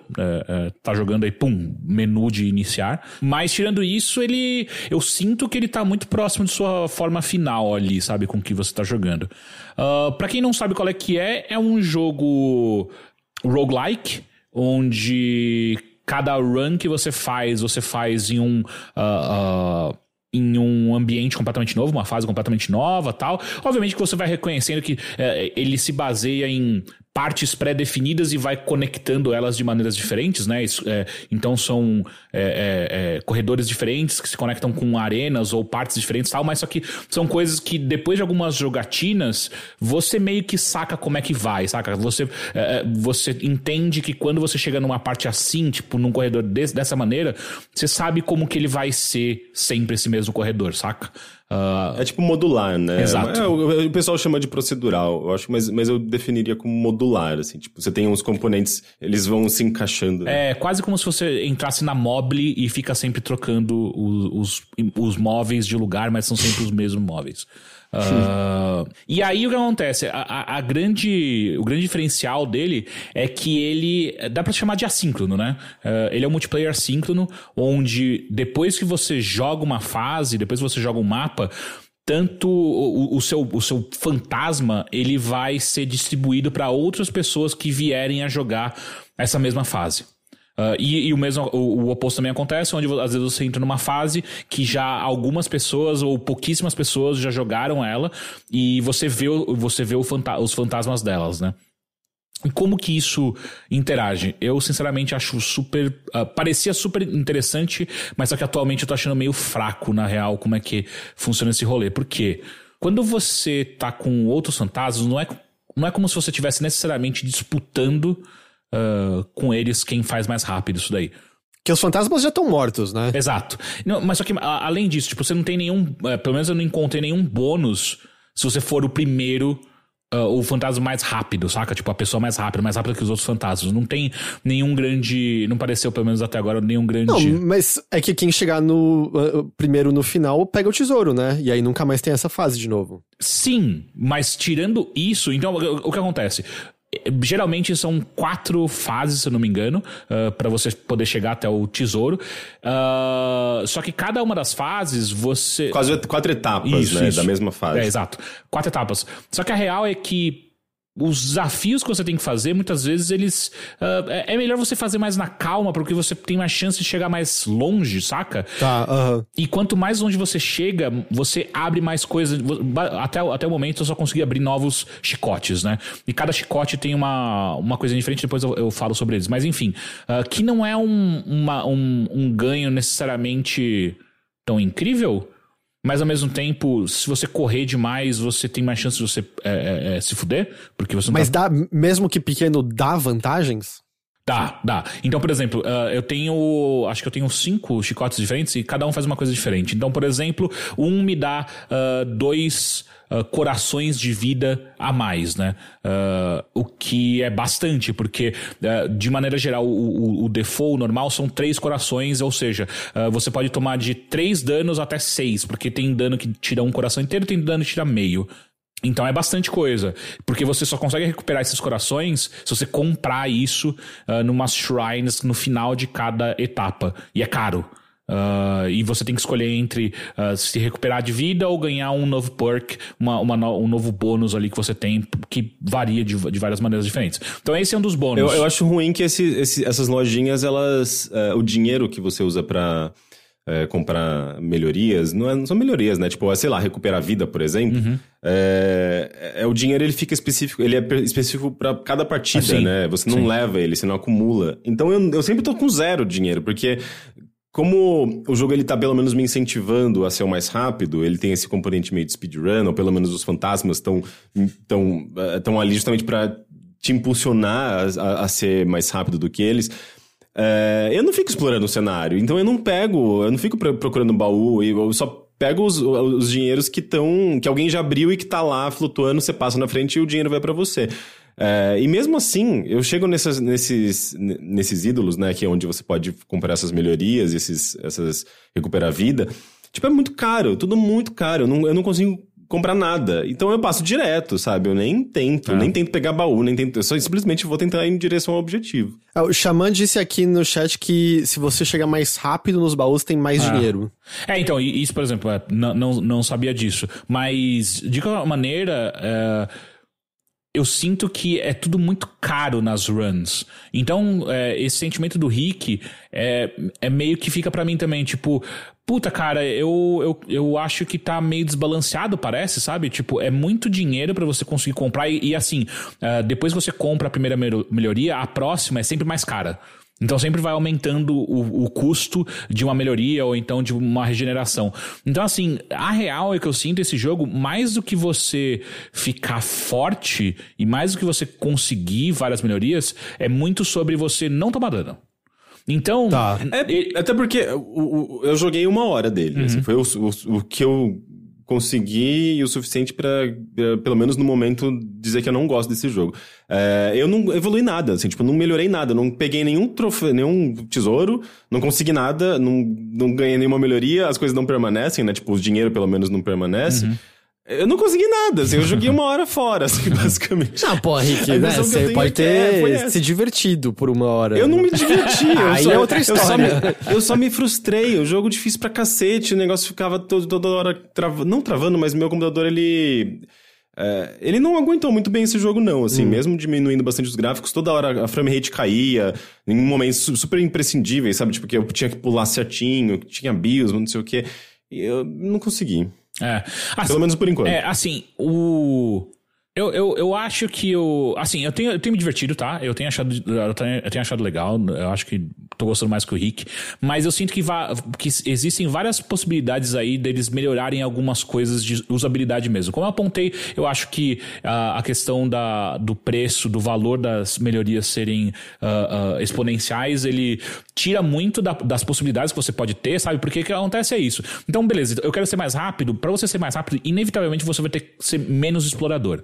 E se você for menos explorador, você ganha menos dinheiro. Com menos dinheiro, você não consegue comprar muita coisa. E isso vai te limitando, sabe? Então, tipo, tem coisas do tipo, você pode ter um pulo duplo. E isso te permite explorar novas áreas. Ou então, você pode ter o chicote, você usa ele tanto pra... não tem inimigos, né? O único inimigo que tem é um chefão que você não consegue dar dano. Mas, então o seu chicote, você só usa ele ou pra quebrar algumas coisas, tipo alguns vasos que tem dinheiro dentro, ou então, que é a principal usabilidade dele, você escolhe um lugar, se tiver no alcance do seu chicote, você dá uma chicotada e ele te puxa. Então você usa meio como se fosse uma corda, sabe? Um gancho. Um grappling hook de videogame, mais ou menos. Exato. Então essa é a principal coisa dele. Então, assim, a real é que as melhorias que você quer são as melhorias pra você dar um pulo duplo, você ter... Ou então um chicote mais rápido pra você conseguir... enganchar 2 vezes enquanto você tá caindo, ou mesmo tem uma melhoria que eu peguei recentemente que foi legal, que era eu segurava a barra de espaço, eu ia planando, né? Então, ao invés de eu cair direto, eu conseguia pular, fazer um salto alto e ir planando por algumas armadilhas, né? E assim, tipo, quando você bota tudo exponencial, a real é que eu comprei, até agora eu consegui fazer, acho que 2 compras até agora no máximo, numa run inteira. Então você não vê grandes melhorias de fato, ou mesmo vantagem em ficar correndo atrás de dinheiro, né? A não ser que eu sou afobado, né? Então eu geralmente na primeira run eu já perco 1, 2 vidas. Eu quero dinheiro agora porque eu quero comprar vida. Não é necessariamente... Eu adoraria ter grana pra comprar umas melhorias, mas geralmente eu uso pra recuperar a vida. Até porque tecnicamente tem como você chegar no final sem nenhuma melhoria, né? Sim, total. Sim, total. Teixeira, mas então, assim, os fantasmas, eles não conseguiram pegar o tesouro, basicamente? Se você tá vendo um fantasma, pelo que eu entendi, ele não pegou o tesouro. Eu entendo, pelo que eu lembro do preview desse jogo, era que o fantasma são de pessoas que morreram. Exato. Porque até se alguém tivesse pego o tesouro, aquela fase não existiria mais. Exato. E qual que é a vantagem de você correr, então? Sair correndo e pra pegar o tesouro antes dos fantasmas? Não, é que os fantasmas te dão dicas de mortes, exato. Mas tem outras pessoas naquele momento competindo naquela fase, e quem pegar o tesouro é quem pegou, não tem pra mais de uma pessoa. Não, mas não tem outras pessoas naquele momento competindo naquela fase. Você não tá vendo, mas eu acho que tem, não tem? Não, cara, os fantasmas são todos do passado, não, pessoas você não então tá que vendo. morreram. O que acontece o que o Heitor eu acho que tá apontando, e eu concordo, você tá naquela fase contra fantasmas e tem uma outra pessoa que você não tá vendo fantasma também pode estar naquela fase. Não, mas não tem como ela pegar o tesouro e te quicar da fase. Não. Isso não, eu não vi. O jogo não fala. Eu acho que é só aquela fase específica que você tá jogando, com aquela montagem, aqueles módulos, com aquela a fase procedural, digamos assim, que foi montada pra você e foi jogado por aqueles fantasmas que então morreram, e você é o próximo que tá tentando. Só que eu acho que pelo que entendi, então, os fantasmas estão ali justamente pra te dar dicas de caminho, de percurso, de onde tem a armadilha, porque é um jogo inteiro, os cenários são só lotados de armadilhas e tudo mais, pra que você use essas dicas pra chegar no tesouro. Só que isso envolve você sair correndo, porque esses fantasmas vão embora. Pelo menos da maneira que eu joguei, que foi justamente, não, eu quero ganhar deles, eu quero ir na frente, ou quero ficar na cola deles. Isso tava me matando o tempo todo, porque eu acabava ficando muito descuidado, por conta da velocidade. É um jogo cheio de armadilha. Então, acho que, às vezes, faz mais sentido você ser menos afobado e ser mais cauteloso. Pode ser. É porque eu presumi que, tipo... Você não, por exemplo, vocês dois entraram na mesma fase. Você não vai ver o Teixeira não vai ver você, mas eu presumi que tinha outras pessoas competindo, e que se o Teixeira chegasse um tesouro antes, apareceria uma mensagem pra você dizendo, outro aventureiro pegou o tesouro. Isso nunca aconteceu. Isso não vai acontecer. Não me parece que então por que não faz sentido? É uma coisa mais, pelo que eu senti, é mais, sei lá, Trackmania com os fantasmas dos outros jogadores, né, com ou mesmo esses jogos de corrida que tem um fantasma de outro jogador que fez um tempo melhor, do que uma competição direta, é assíncrono mesmo, né? Agora, mas se você não correr atrás dos fantasmas, eles vão embora e aí você perde a dica que eles estão dando de mortes. Sim. Eu acho que é isso. Assim, o que acontece é, quando os fantasmas saem na sua frente e você não vê mais o fantasma em si, fica uma trilha de onde eles passaram, por onde eles passaram. Por um tempo, né? Essa trilha, se você fica parado, essa trilha vai embora. Assim, eu nunca vi essa trilha ir embora. Talvez não tenha ficado tão parado, mas se você... O que você perde disso é que você não tem a nuance do porquê que ele parou ali. Então, às vezes, tem algumas armadilhas que ficam meio escondidas, saca? Então, se você não vê o fantasma, o que ele tá fazendo, você fica tipo, por que ele parou aqui? Ou por que essa trilha tá dando essa volta por esse lugar aqui? Posso me arriscar a ir por outro lado. E às vezes você descobre, ele não foi por aqui porque, enfim, deu uma merda aqui. Mas a real no final das contas, esse sentimento que vocês estão tendo, tipo, mas por que você tá correndo? É o mesmo. É tipo, eu acho que não tem o porquê você correr nesse jogo, saca? Assim, conforme você vai avançando nas etapas da fase, né, vão aparecendo uns guardiões que eles vão... tem diferentes tipos de guardiões. Tem um que vai te perseguindo, tem um... E a primeira vez que a primeira apareceu, eu fiquei desesperado, saía correndo. Tem um que joga umas bombas de veneno. Então, assim, eles vão fazer com que você se mova o tempo todo. Então, acho que isso vai incentivar você também a sair correndo, sabe? Fora isso, os fantasmas em si, eu acho que eles não deveriam te pressionar, sabe? Porque justamente é nessa pressão, é nessa correria que você vai se dar mal. Pelo menos foi assim que foi comigo. E te perguntar, bom, vocês não chegaram a pegar o tesouro? Eu peguei 2 vezes já. E aí, o que você ganha com isso? Nada. Nada? Assim, eu achava que quando você pegasse o tesouro, você ia ganhar melhorias. Só que a real é que os chicotes, eles começaram a aparecer pra mim, saca? Então, tipo, eu morria, voltava pro menu e tipo, agora você tem novos chicotes. Eu ficava, mas... Essa eu morri, não peguei o tesouro e tem chicote novo, que não faz sentido. Então, tipo, é um chicote que vai te dar alguma coisinha... Os chicotes mudam e esses chicotes te dão alguma coisinha diferente do chicote anterior. Exato, então, você pode... E aí você tem que comprar, né? Pra você comprar esses chicotes, você tem... E isso é um dos motivos pra você explorar, né? Porque além de você ganhar dinheiro, tem alguns ídolos, se eu não me engano, alguma coisinha assim, que você pega também em alguns baús, que os chicotes...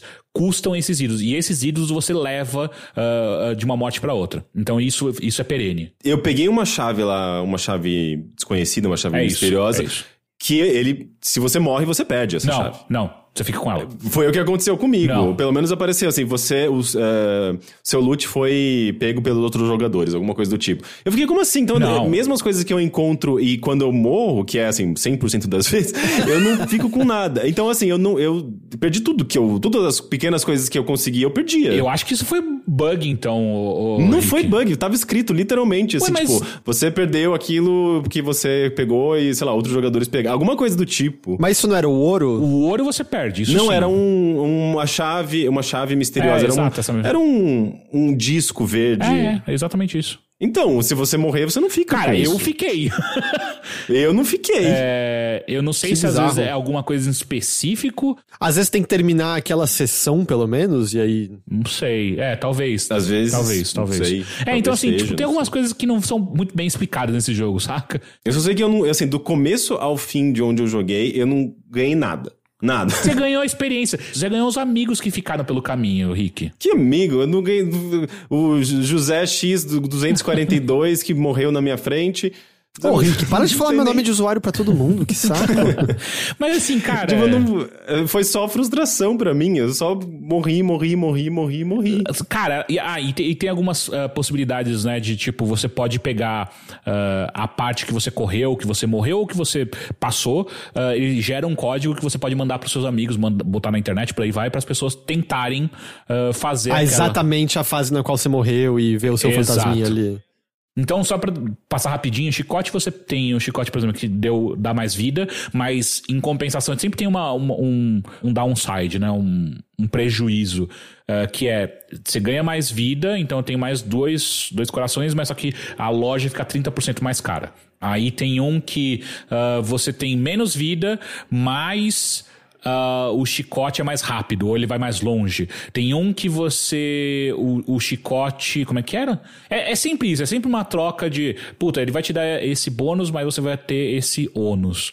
Você nunca vai só ganhar porque ele é um jogo que ele tem, como ele tem esse multiplayer assíncrono, ele não vai querer gerar uma puta situação de vantagem pra um jogador e desvantagem pros outros, né? Senão quem jogou há mais tempo simplesmente estaria muito mais chances do que um novato, né? Sim.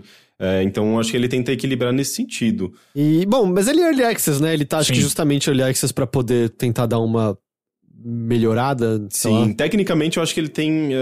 ele é bem pesadinho, né? Eu, por exemplo, eu tô jogando jogos muito mais bonitos, assim. Tem um jogo que eu tô jogando que eu devo comentar em breve, que é, tipo, feito no Unreal, e assim, tipo, é um jogo lindo, absurdo, assim, que roda perfeitamente. E esse jogo que ele não é feio, é um jogo bonito. Eu acho que visualmente ele tem até uma textura interessante, assim. Ele tem um pós-processamento interessante, mas ele é um jogo meio pesadinho, ele dá umas quedas de frame, pelo menos pra mim, assim, bastante. Eu acabei de ver uns comentários aqui no chat de pessoal falando também que tem umas quedas de frames estranhas.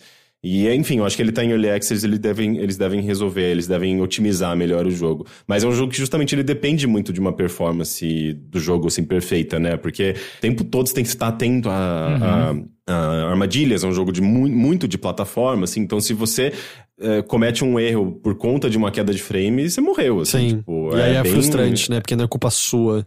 Exato, pra mim eu morri algumas vezes. Eu não peguei nada desse tipo de problema. O problema que eu peguei, que eu já apontei pra vocês aqui, é ontem de noite, foi a primeira vez que aconteceu. 2 vezes eu tava no meio da run, ele simplesmente voltava pro menu. Do nada. Assim, o jogo não tem nenhum tutorial, tá? Aliás, ele tem um tutorial rápido. Ele tem. Não, é tem super tutorial rapidinho básico pra te mostrar como que funciona a movimentação, mas essas nuances da mecânica, de tipo, você vai perder, vai ficar com loot, você tem que passar por tanto... Cara, você descobre jogando. Pelo menos, ou pesquisando, né? Mas o jogo não te fala. Tem essa parte aí. Mas eu acho engraçado que ele é meio que uma metáfora. Pra mim, eu vi muito como uma metáfora, assim, tipo, da Europa... Espanha, Holanda, França, todo mundo invadindo a América, assim, vamos ver quem pilha primeiro os tesouros da América, vamos ver quem pega primeiro o ouro e a prata dos Incas, dos Maias, dos Aztecas, porque eu tô lendo As Veias Abertas da América Latina, e é um livro de terror, né, assim, tipo, pelo menos até onde eu li, é basicamente mostrando como a Europa pilhou, escravizou, causou um genocídio, abusou, explorou os povos indígenas das Américas, né, é lei chorar. Eu tô sempre lendo com, sei lá, tipo, aquela dorzinha na garganta, sabe? Tipo, que você tá segurando o choro. É pesadíssimo esse livro. E jogar esse jogo enquanto você tá lendo esse livro é muito esquisito, assim, porque, tipo, ele não é claramente baseado numa cultura específica, ele é meio que uma junção, né? Todo o visual, os templos, que você tá meio que uma junção dos povos mesoamericanos ou sul-americanos. Tá tudo ali, né? Tipo, e foi até curioso, porque eu tava lendo e eu fiquei com muita vontade de jogar um jogo com um visual azteca, maia ou inca. E até procurei, sei lá, tipo, no Age of Empires, só que é tipo aquela coisa de guerra, né? Não fiquei muito interessado. E daí eu lembrei, tipo, acabou de ser o Phantom Abyss, sabe? Tipo, eu tenho acesso, eu vou jogar ele. Só que é justamente você tá como um aventureiro lá, tipo, justamente a figura do aventureiro branco que vai invadir e roubar os tesouros, sabe? Então não é exatamente bem o que eu tava procurando. Mas pelo menos ele tem esse visual, ele tem essa coisa de você explorar esses ambientes exóticos, tal, que é bem, na verdade, a perspectiva do branco com relação a essas culturas indígenas, né? Ficou sério, né? A gente ficou sério. A gente tava falando de chicotinho e tal. De repente a gente chegou no extermínio dos povos. Não, eu entendo. Só que é difícil fazer o segue depois. Então. É que eu sempre vou olhar pra esse lado, né? Tipo, não sei, pra mim é inevitável, assim. Por mais que a mecânica seja o principal nesse jogo, né? Tipo, ainda assim, são aventureiros colonizadores num templo sul-americano, né? Com influências de cultura sul-americana. Sim. É descolado o suficiente, né? Pra, tipo, você entender que é só meio... a estética pega sem nenhum contexto, mas eu entendo o que você quer dizer. Se vale de alguma coisa, a história, que tem uma historinha mínima, que é... Você está preso aí dentro junto com uma entidade, um deus aparentemente esquecido, e é por isso que você fica morrendo e voltando, que ele falou que vocês dois estão presos aí, só quando vocês liberarem os ídolos, né, pegar todos os ídolos, vocês conseguem sair daí. Então... eu interpretei essa história, tipo, que na verdade o Papa tava usando aqueles vocoders, aquele negocinho que muda. O Papa tava com aquele negocinho que muda a voz, que... Caralho, aí é foda. E daí ele falou, você tem que pegar o tesouro pra mim. E daí você, na verdade, tá pegando o tesouro e não pra uma divindade, mas pra entregar pros europeus. Não, é normal fazer esse tipo de interpretação em história, Rick. Sim. É normal. Isso é uma interpretação super válida. Pra mim, eu achei perfeito. Foi uma maneira de jogar esse jogo e me sentir de boa. Seria muito curioso análises literárias do Rick lá na faculdade de letras. Como é que seriam Gente, mas é que pra mim é super isso, assim, tipo, todos os jogadores é um país da Europa invadindo a América. Não, é com o Papa usando a vozinha Exato. O Papa teve as moral de colocar você num estado de amaldiçoado pra você continuar voltando à vida e se deu... Ele te deu uma droga ali, você nem percebeu. Isso, O Rick lê nas entrelinhas o que ninguém mais vê, ok? Você tem que entender isso. E só eu queria apontar uma coisa rápida que é uma mecânica que eu achei super estúpida. Quando você cai de uma altura muito grande, ele tem a possibilidade de você fazer o parkour, que é... Ele vai cair, aí você aperta o Ctrl bem na hora, né? O agachar bem na hora da queda. É o Mirror's Edge. Pra dar uma roladinha no chão. Na moral, velho, não precisa. Precisa sim. Não. Se você cai, você perde vida. Não, peraí, deixa eu explicar o que eu não preciso. Não O precisa. Teixeira quer dizer que ele não queria que a mecânica existisse. Exato, não precisa você dar uma cambalhota com a câmera em primeira pessoa. É escroto demais, tipo... E aí, o que aconteceu, que eu descobri rapidamente, é que você não precisa fazer isso se você der uma chicotada no chão.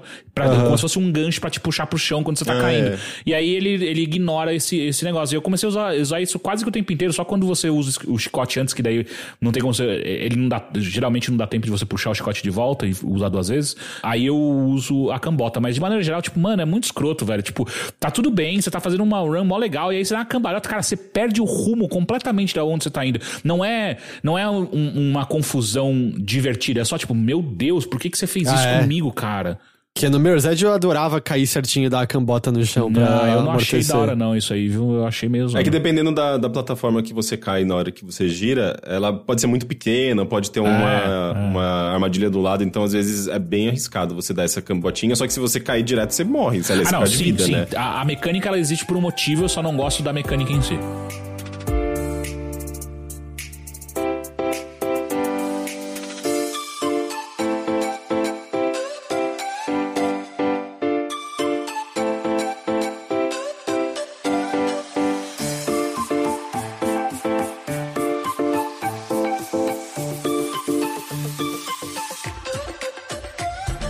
Pra finalizar o episódio de hoje, eu terminei de ler esse fim de semana o Press Reset, o novo livro do Jason Schreier.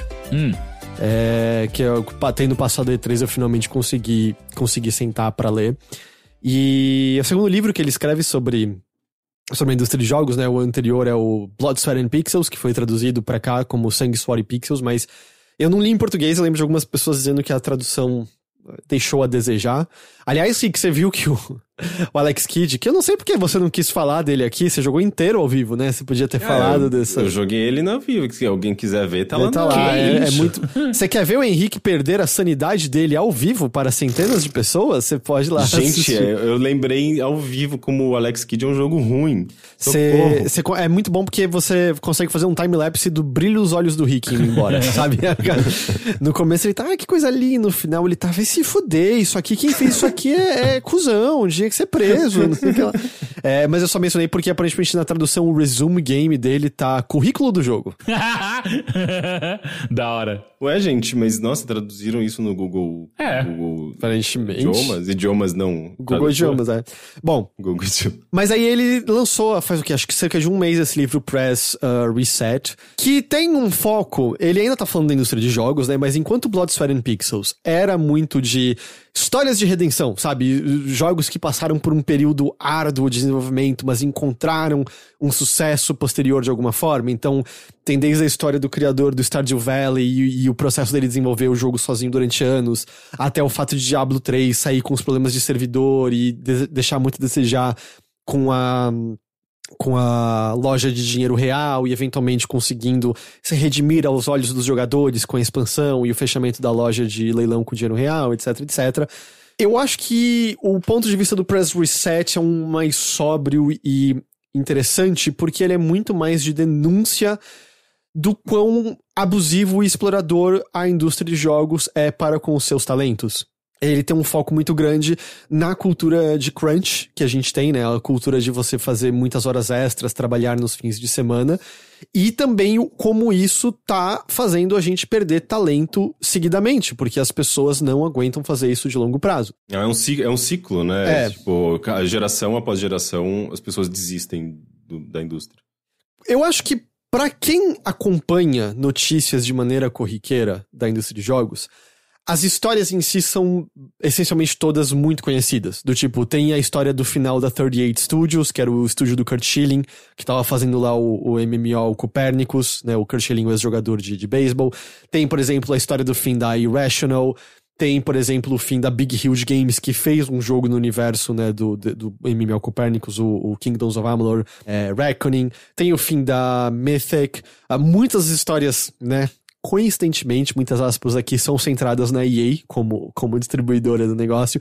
Então, as histórias do fim desses estúdios ou de grandes demissões não são desconhecidas ou novidade para qualquer um que siga essa indústria e leia essas notícias.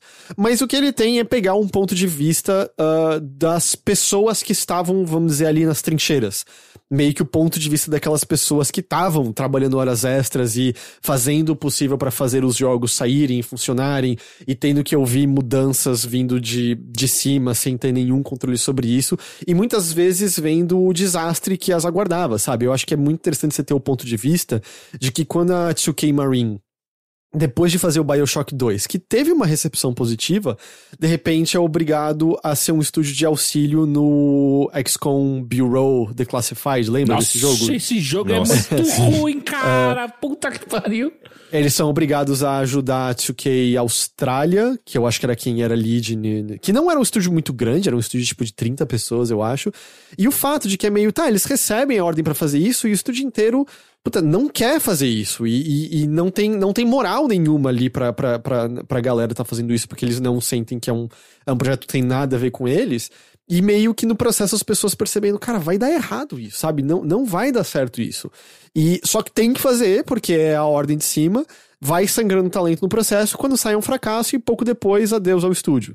Mesmo a Irrational... Ou às vezes sai um sucesso e eles continuam fazendo aquilo e as pessoas continuam odiando, sabe? Tipo o caso da Raven. A Raven, por exemplo, os fundadores da Raven criaram um estúdio porque eles gostavam de Dungeons & Dragons e começaram a fazer uns jogos de ação em primeira pessoa ambientados no universo mais místico, de RPG, de fantasia e tudo mais, né? Tipo o Heretic, o Hexen. E hoje eles estão fazendo Call of Duty. Eles só fazem Call of Duty, né? Eles viraram o lead do Warzone, né? Que é o... como é que é o nome? Battle Royale do Call of Duty. Mas durante muito tempo eles estúdio de auxílio de fazer mapa pro multiplayer, basicamente, né? Mais nada. Sim, e tipo, a decisão vem de cima, né? Da Activision, que é dona do estúdio. Ou mesmo a Irrational, sabe? A Irrational lança o BioShock Infinite, que tem um sucesso, mas tem relatos de pessoas... Tem pessoas que foram pegas de surpresa e tem pessoas dizendo, cara, é claro que isso aqui ia ser fechado, sabe? Era insustentável da maneira como tava sendo feito isso daqui. E ele pega muito essa veia, assim, de pessoas que trabalham, dão, tipo, tudo de si durante anos, trabalham no fim de semana, trabalham em horas extras, e elas olham e falam, cara, eu não consigo fazer isso de novo. Não dá pra eu fazer isso de novo. E aí, o livro explora um pouco, assim, os caminhos que são seguidos por outras pessoas. E tem as pessoas que seguem o caminho do desenvolvimento indie, mas o que eu acho que é muito importante, enquanto no Sangue, Suor e Lágrimas, o que você tinha é a história de enorme sucesso, o cara que fez o Stardew Valley, ele perdeu saúde, perdeu, sabe, vida social enquanto ele desenvolvia. Aí ele lançou, ele ganhou um sucesso estrondoso. Se ele quiser nunca mais trabalhar na vida de novo, ele trabalha nunca mais na vida de novo. Ele virou um milionário. Mas essa é uma história da minoria dos estúdios. Então ele tem, sabe, o caso do pessoal que foi fazer o Molasses, que foi quem lançou o Flame in the Flood, por exemplo. Uma das desenvolvedoras ali foi quem lançou o Kine depois, por exemplo. Que é uma galera ex-Irrational, justamente, se eu não tô enganado. E é meio... Não foi um sucesso estrondoso, ninguém tava sendo milionário. E pelo menos eles conseguiram... Eles descobrem, né, o fato de que os jogos hoje em dia têm longa cauda e promoções fazem com que os jogos tenham mais dinheiro depois. São pessoas que descobriram isso muito ali no começo, porque até o começo dessa última década ainda era muito centrado em... Lançou o jogo e o dinheiro que você conseguiu no lançamento é o dinheiro que você vai conseguir. Você não vai conseguir mais nada disso depois. E mudou muito de lá pra cá. Então são pessoas que conseguem uma estabilidade e conseguem, no geral, manter um maior equilíbrio entre saúde e trabalho. Mas eu acho que é importante que ele ressalta isso, que é, cara, não são histórias milagrosas de pessoas que de repente se tornaram milionários do dia pra noite e, se assim quiserem, nunca mais precisam trabalhar de novo. É mais sóbrio, sabe, nesse sentido. Uhum. E a outra coisa que eu acho que é muito interessante também, e claro, eu também acho que é muito interessante porque ressoa com algo pessoal, algo que nós já conversamos, algo que eu já até evidenciei até em lives nossas, em podcasts nossos, são desenvolvedores que param em certo momento, depois de terem passado ali pelo segundo, terceiro grande crunch deles, trabalhando em estúdios AAA, estando exaustos, se vendo com salários ok, mas nada perto do pagamento que os executivos estão recebendo. Então, assim, puta, o que o executivo da EA tá recebendo por conta do sangue que ele tá dando ali, puta, não chega o salário dele não chega aos pés, sabe? Esse cara tá ganhando um bônus milionário e ele não produz nada, sabe? O talento criativo, os engenheiros, os artistas e tudo mais, são as pessoas que podem estar ganhando talvez um bônus aqui, um bônus ali, um aumento de salário, mas o cara que... Comparativamente falando, né? Comparativamente falando, não... E assim, o cara que é um parasita, que é um parasita, né? O CEO, o executivo que tá ali, puta, tá ganhando bônus. A gente teve há pouco tempo, os acionistas da Activision votaram 54 positivamente ao bônus do Bobby Kotick, que vai ganhar um bônus de 150 milhões. Sendo que há 2-3 anos a gente teve aquela demissão de 800 pessoas de uma só vez na Activision, sabe? Não, e rolou de novo uma demissão, mas aí na Blizzard, né? Mas enfim, aqui na Blizzard. Exatamente. Mas rolou uma demissão gigantesca na Blizzard também, e eles meio que acabaram com a Blizzard Brasil. Tipo, não tem... Eu acho que só tem uma pessoa da Blizzard Brasil, mas que nem tá no Brasil, tá nos Estados Unidos. A Blizzard da Europa também foi depenada da França, alguma coisa assim. Então... muito louco que assim, é um modelo industrial, só que a diferença é que nesse meio... assim como outros também, mas nesse meio você não consegue automatizar as coisas. Você precisa de seres humanos para programar, para fazer arte, para fazer a música. Essas coisas não são automatizadas, diferentemente de fabricação de carro, sabe? Que você, claro, você precisa de seres humanos manipulando e trabalhando em conjunto, mas você consegue automatizar muitas coisas. Então você tem um sistema industrial que massacra as pessoas, né, nesse modelo. E aí o que eu digo, né, que ressoa comigo é que tem muitas dessas pessoas que falam claramente, assim, depois de tudo isso e ver os frutos sendo colhidos muito mais por outras pessoas do que eles também têm o choque de voltar para trabalhar no estúdio para o próximo grande projeto e, diferente de como era poucos anos antes, quando eles eram a pessoa que entrou e estava animada e queria dar horas extras para poder fazer o melhor possível, ser reconhecido e tudo mais, de repente eles estão olhando e falando, eu sou a pessoa mais velha que tá trabalhando aqui. E pessoas, assim, não muito mais velhas do que a gente agora, sabe? Pessoas com 40 anos, e olhando e falando, cara, o que tá acontecendo? Por que todo mundo tá indo embora? E 2, quanto tempo mais eu tenho aqui, se é isso que eu tô enxergando aqui ao redor? E pra mim, por que eu digo que ressoa? Porque esse é um medo que eu tenho de maneira constante, que é essa indústria, especialmente agora que a gente tá muito mais alimentado pro lado do que é mais influenciador, é esse concurso de popularidade constante em que, eu preciso ter mais pessoas me assistindo ao vivo, eu preciso convencer as pessoas a entrarem na minha campanha de financiamento coletivo e me darem dinheiro lá, ou me dar o sub aqui na Twitch, porque tá todo mundo dependendo dessa maneira. E eu tô ficando cada vez mais velho, sabe? Eu acabei de fazer 35 anos. Você tem 36, né, Rick? O Teixeira tem 35. Nós estamos na esfera mais velha desse meio, quer queira ou não. Baixa aquele medo de... tem espaço pra mim a longo prazo, sabe? Porque as pessoas, no geral, meio que orbitam mais pro talento mais jovem. É isso que é muito mais desejado pelas empresas, é isso que normalmente é muito mais desejado pelo público também. Então o videogame, ele tá muito associado à juventude, né? Ele tá, por mais que a média, se você pegar as pesquisas indicam que a média de jogador é de 30 anos, 30 e poucos anos, eu acho que aqui no Brasil, inclusive, você vê que o dinheiro tá indo para influenciadores mais novos, tá em esportes, que é uma coisa de uma geração mais nova. O mercado todo, assim, tá orbitando muito mais em cima desse público mais jovem, né? Então é muito louco, assim, tipo, parece que são dois mercados, duas indústrias muito diferentes, assim, 2 ou 3 indústrias muito diferentes, ou mercados diferentes, justamente porque o público é muito diferente, às vezes os jogos que esse público joga é muito diferente do que os jogos que a gente comenta aqui, por exemplo. Então, você tem umas coisas, umas diferenças muito grandes, né? E o dinheiro tá indo muito mais pra esse outro lado, né? E sabe, coisas que, quando você olha o ex-editor-chefe da Game Informer, cara, ele tava há 3 décadas nessa indústria e ele mesmo se vê obrigado a sair, ele tá na EA agora. Tipo, de verdade, eu acho que o jornalista mais velho do meio atualmente, que tá ainda trabalhando em site, é o Jeff Gerstmann na Giant Bomb, provavelmente, assim. E tanto que foi um medo que bateu muito forte há poucas semanas, que era quando eu vi o Vini, o Brad e o Alex saindo da Giant Bomb. E eu me, cara, o que isso significa? E dá um certo alívio ver que eles lançaram a campanha deles de financiamento coletivo próprio e estão fazendo o próprio esquema. E, em grande medida, o argumento deles era justamente... Cara, não dá mais pra manter o ritmo que a gente tinha na Giant Bomb. Eu quero algo mais suave agora. E é isso que você vê esses desenvolvedores, né? Voltando pro tema mais do livro também, que é meio... Cara, além de tudo, eu não consigo mais manter esse ritmo. Não dá mais pra eu fazer isso. Até porque, em certo momento, eu quero passar mais tempo com a minha família. Tem muitos desenvolvedores que falam, eu não vi meu filho crescer. E, tipo, eu amo videogames. Eu acho que eles têm 1 bilhão de méritos artísticos. Não é à toa que é uma parte tão central da minha vida. Mas eu não acho que existe nenhum jogo que é válido o suficiente uma pessoa perder o filho crescendo pra ser feito, entende? Eu acho que não é nenhuma afirmação absurda. Eu acho que todo mundo concorda com isso. Então, tem algo muito errado numa indústria que faz com que isso esteja acontecendo não como exceção, mas sim de maneira corriqueira ainda por cima. E o discurso que é empurrado de que sem isso é impossível você fazer um bom jogo, que também é uma falácia.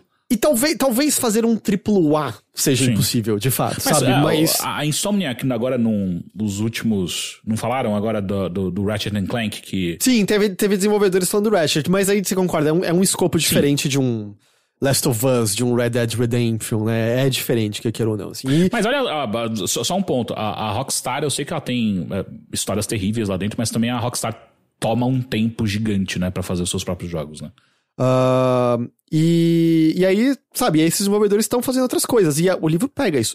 Qual é o caminho de muitos deles? Cara, o caminho de muitos deles foi sair da indústria dos jogos. É isso. Eles abandonaram, eles amavam videogames, mas eventualmente eles vão pra outra área de programação, vão pra área de administração, em que o salário é melhor, o equilíbrio entre vida e trabalho é melhor.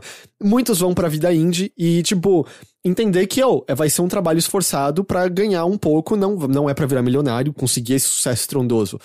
É o quê? São 2 histórias de sucesso nesse nível por ano, sabe? É o Valheim esse ano, é o Among Us ano passado, é o Fall Guys ano passado, mas não é frequente, não é toda hora que isso vai acontecer. E alguns, né, o livro pega o exemplo de uma galera que segue outra direção, que era um grupo de pessoas que eram engenheiros muito bons, muito, muito bons. Era a galera de programação que resolvia os problemas ali e conseguia fazer tudo funcionar da maneira que a galera queria funcionar.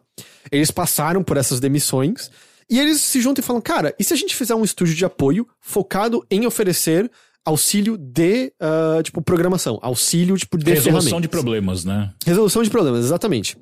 Que é o que eles gostam. Porque o argumento deles até meio, é um trabalho menos criativo e mas no estúdio AAA, o nosso trabalho não é criativo também. A gente não decidiu o design dos personagens, a gente não decidia a história do jogo, a gente tava ali pra executar a visão de 1 ou 2 pessoas criativas, né? Irrational, você tá ali pra executar a visão do Ken Levine, é isso, sabe?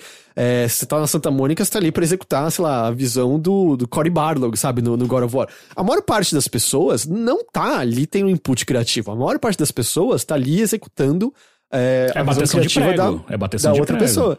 Então, e aí eles fizeram, e eles estão num estúdio muito saudável, que cresceu muito, em que eles têm o equilíbrio, eles não fazem hora extra, ou se fazem, tem imediatamente folga em seguida. E eles até mencionam um exemplo que eu acho muito bom, que chega lá o estúdio. Foi até, na verdade, a Ghost Games, que é onde tá o Ken Levine agora. Ele falou assim, a gente queria um negócio funcionando de tal maneira. Vocês conseguem fazer? Eles olharam e falaram, a gente consegue, a gente precisa de 6 meses pra fazer isso aqui com esse custo. E aí eles desistiram da ideia. Eles falaram, isso é a gente mostrando como funciona de verdade, porque se a gente estivesse dentro do estúdio, seria, vocês vão fazer isso. Tá bom. E eles têm que sentar e fazer. E ninguém para pra questionar se faz sentido em termos de custo-benefício, porque a pessoa de cima falou faz, a galera da programação vai e faz, e quando você para pra ver que não fez sentido, já é tarde demais, e aí volta e meia muito trabalho é jogado fora. Quando eles estão dando o custo adiantado do que é que tem que ser feito, é tipo, na hora eles viram e falam... É custo e tempo, né? Os dois custos. É custo e tempo. Né? Então eles falam que eles não acham que isso funciona pra tudo, porque tem coisas que tem que ser o estúdio mais unificado ali, mas a gente já vê isso, né? Tem um estúdio aqui no Brasil que faz umas CGs de vários jogos lá de fora, pra jogos de PlayStation. A gente sabe que o outsourcing é uma coisa que existe com frequência e tem os seus problemas, né? A gente sabe como tem a galera de outsourcing que sofre crunch fudido, que não recebe horas extras, então não é como se isso fosse a solução milagrosa pra todos os problemas, mas nesse estúdio deu certo isso, assim. Cara, a gente faz, esse é o nosso preço, esse é o nosso tempo, e é isso. Você não quer? Beleza, a gente entende. Tchau, vai procurar outra pessoa. Isso devia ser uma coisa mais normalizada, né? O problema é que esse modelo acaba sempre num modelo neoliberal que a gente vive, né? Sempre vai ter alguém que vai fazer naquele prazo, vai receber menos, que vai se sujeitar àquilo, sabe? Então é meio... A impressão que dá é que você vai acabar jogando fora várias oportunidades porque alguém vai ocupar aquele espaço, sabe? E a outra coisa, né, isso a gente também conhece, mas o livro toca muito nesse assunto, que é, muitas dessas pessoas têm oportunidades de empregos na indústria. E às vezes empregos muito bem remunerados, mas uma outra coisa que começa a queimar muitas pessoas depois de um tempo, é que elas nunca se fixam em nenhum lugar. A cada 2 anos elas estão se mudando de país, ou no caso, né, os Estados Unidos é um país continental, se mudando de um lugar para outro lugar super longe, tem que fazer novas amizades, se você tem família, a família inteira tem que também mudar e se adaptar, se você tem criança, porra, perder todos os amigos da infância é uma merda. Então, eventualmente, as pessoas, cara, chega, não dá mais, não dá. E aí o livro, ele encerra meio justamente com esse exemplo desse estúdio de suporte, que pode ser um exemplo. Termina com o exemplo do que a gente tá vendo na pandemia, que é, talvez, muitos desses trabalhos possam ocorrer remotamente, talvez. E também termina tocando no assunto de sindicalizar tudo para oferecer um pouco mais de segurança a esses empregados, porque, claro, o que não falta é também histórias, né? De novo, eu acho que todo mundo que tá nos ouvindo tá careca de saber disso porque acompanha essa indústria, vocês dois eu sei que estão careca de saber disso, mas são as pessoas que são demitidas e não tem nenhuma rescisão, não tem nenhuma proteção. Nos Estados Unidos, perdeu o seguro de saúde, fudeu, sabe? Você ficar doente, você vai literalmente à falência. Cara, rapidinho, só uma anedota muito rápida. Ontem eu tava fazendo exercícios de programação com mais 2 pessoas do meu curso, e os dois estavam discutindo sobre a possibilidade de fazer, porque tem um próximo passo do curso que eu tô fazendo, que tem o Immersive e tem o part-time. O Immersive você fica 3 meses, tipo, todos os dias fazendo curso, caralho, 4, e o part-time são 9 meses, que você faz só 3 horas por dia e tal. E a discussão deles estava sendo porque, obviamente, você quer fazer o mais rápido possível, né, o Immersive. Só que pra você fazer isso, você precisa ter um fundo de grana, né? E não só um fundo de grana. A principal discussão foi: como é que a gente vai ficar com saúde? Tipo, não existe sistema único, não existe o SUS nos Estados Unidos, não existe nada fora o plano de saúde, tipo. Então, eram 2 pessoas que ganhavam bem, que queriam migrar de carreira e fazer essa movimentação e fazer esse estudo, mas que se preocupavam extremamente, bastante, a ponto de, tipo, cara, eles ficaram quase 2 horas falando sobre isso. Tipo, mano, o que a gente faz se a gente não tem um plano de saúde que a nossa empresa hoje, a empresa de cada um deles, fornecia, saca? É uma preocupação gigantesca que às vezes pra gente, tá certo que hoje em dia no Brasil a gente discute isso também, mas enfim, pra gente às vezes não é tão próximo, assim, tão premente quanto pros Estados Unidos né? Estados Unidos é bizarro, né? Você trabalha pra você pagar dívida que você contrai pra você se formar, que é justamente pra você acabar tendo toda uma base pra você trabalhar, né? Então, tipo, é bizarro, assim, é esquisitíssimo. É justamente um ambiente que tem o capitalismo ali prevalente, né? E dominando tudo, assim, o modelo capitalista. Você acaba tendo justamente as pessoas dentro de um sistema de prisão, assim, prisão com base no dinheiro, né? Cara, a ideia é assim, tudo bem, o SUS, né, tem muito a ser melhorado, ele tem seus problemas, mas ele tá aí pra gente. É surreal, assim, a noção, né, de que além de quando você fica doente, você ter que lidar com algo terrível, né, que é ficar doente, é se sentir debilitado, é não saber como será a sua saúde a partir dali, também tem o pensamento de ferrou meu futuro inteiro. Assim, eu me quebrei. Todos os planos do futuro acabaram ali naquele momento. Assim, e só pra reforçar, eu sei que provavelmente os nossos ouvintes sabem nessa história, mas só pra reforçar, lembrando que são coisas simples, tá? Não é tipo, o cara tem que fazer um tratamento de câncer que é caro, sabe? Não é, tipo... Insulina. Exato. Insulina é caríssima. É assim, se você sofreu um acidente besta em casa e você teve que ir pro hospital, se você precisou de uma ambulância, que seja, é tipo $30 mil. Só de você entrar. Na Disney tem umas histórias do tipo, se alguém sofre um acidente na Disney, eles são obrigados a perguntar 3 vezes pra pessoa se ela tem certeza que quer uma ambulância. Porque a Disney não vai pagar essa ambulância, quem vai pagar é a pessoa que se acidentou e a viagem de ambulância é tipo $30 mil. Gente, absurdo. Tem um custo adicional pra você poder pegar seu bebê no colo depois do parto. Exato, Gente, mas não faz sentido uma ambulância 30 mil, tipo... Não sei se é 30 mil, tá? Mas é um número completamente absurdo. Às vezes é 20 mil, sei lá. Vamos fazer ambulância de Uber, então. Isso, porque tem os paramédicos ali no Uber, tem um lugar pra uma pessoa acidentada ficar de boa. Tomou um tiro, chama Uber. Então, assim, só resumindo, assim, é um livro que eu acho que, de novo, pra todo mundo que acompanha a indústria, não tem nada muito revelador, não tem nada muito diferente do que a gente já conhece, mas é questão de pegar histórias que você já conhece e ter os pontos de vista mais individuais. E vendo que tem algo endêmico nessa indústria, tem algo que precisa ser mudado nessa indústria, porque é meio insustentável a longo prazo, ainda mais com os jogos AAA se tornando cada vez mais caros e maiores. Tipo, a gente tá vendo isso também no fim das contas, certo? Os jogos AAA de agora, tipo, a Ubisoft agora, cada Assassin's Creed que ela lança é um jogo de mais de 100 horas.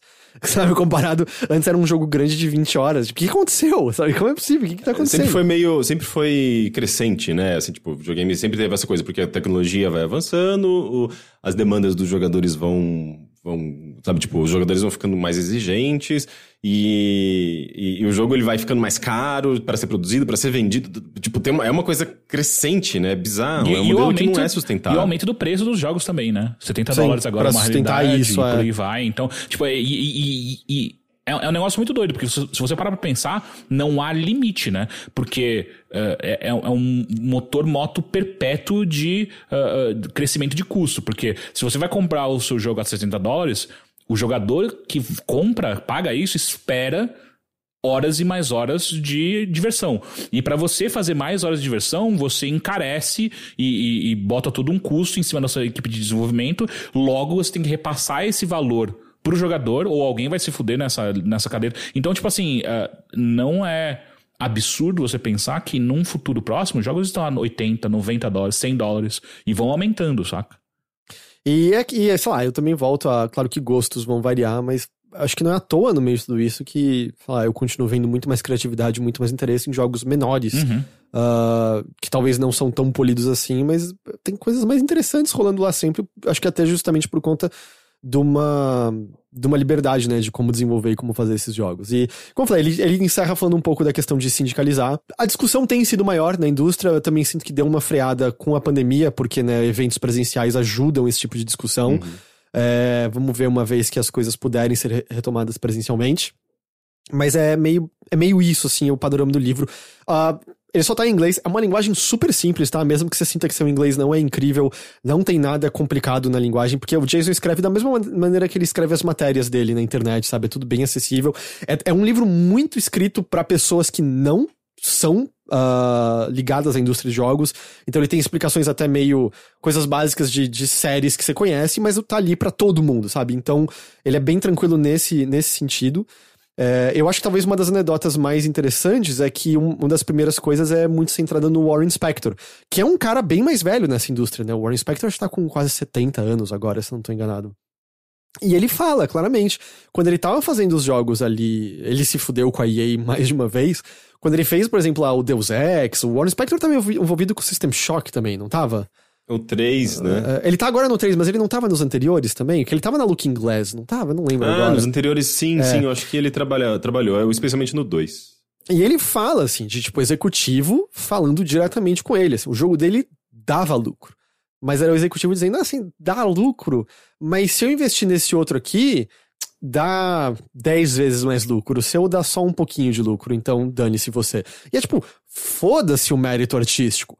foda-se o mérito criativo. Tipo, foda-se. Olha o que Deus Ex é em termos de criatividade. O System Shock mesmo para essa indústria, sabe? Olha o que representou em termos de relação de sistemas em jogo, o tipo de liberdade que ele dá pro jogador. E dane-se, o que importa é dar mais dinheiro. E é isso, sabe? Os executivos que é a indústria AAA, né? É o modelo de indústria AAA, assim. Não é à toa que a gente tem todo um segmento assim, da indústria voltado a jogos militares, de tiro, não sei o quê, porque você tem às vezes um modelo, o Call of Duty fez sucesso, vamos investir nisso, sabe? E daí você vai ter todo um direcionamento da indústria, porque tem muito dinheiro forçando, sabe? Te afunilando, falando, tipo, venha pra cá, jogue isso, faça isso, goste desse tipo de jogo, peça mais esse tipo de jogo. Porque tá tudo se movendo pra uma única direção. E eu acho que talvez seja até mais fácil pra eles mesmo controlarem, né?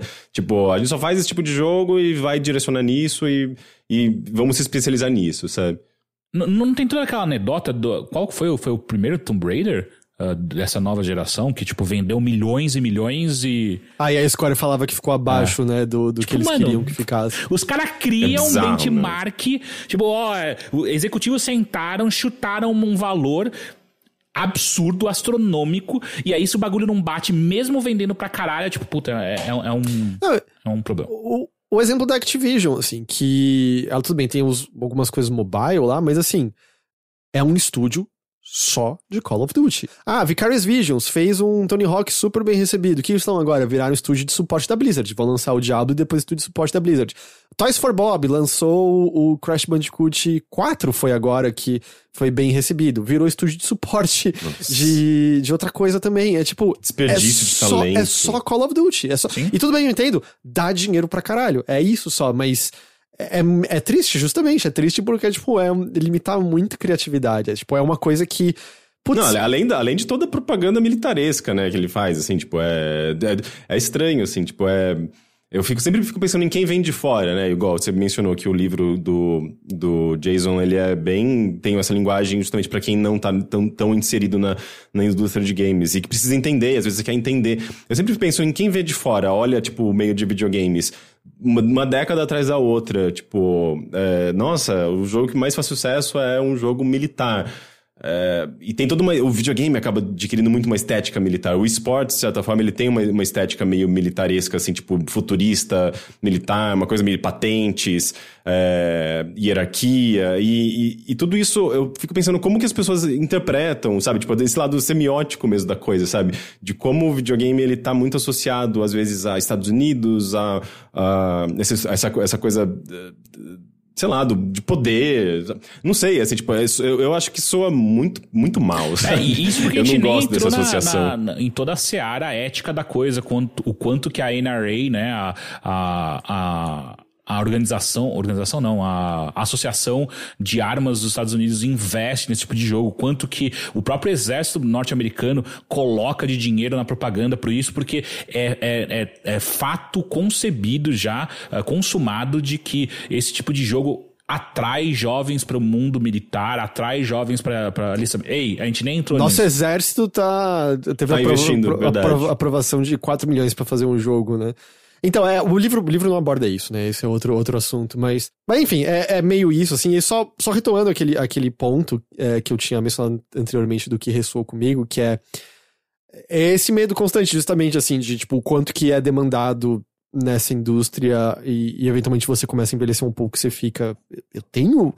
mais do que assim, se eu tenho ou não energia pra isso, eu quero dar a energia necessária pra isso, e assim, é claro que eu tenho receios, é claro que eu tenho medos, mas admito que eu nunca tinha parado pra considerar, assim, como desenvolvedores pensam a mesma coisa, sabe? Como desenvolvedores estão questionando a mesma coisa que eu tava questionando desse lado, falando de videogames.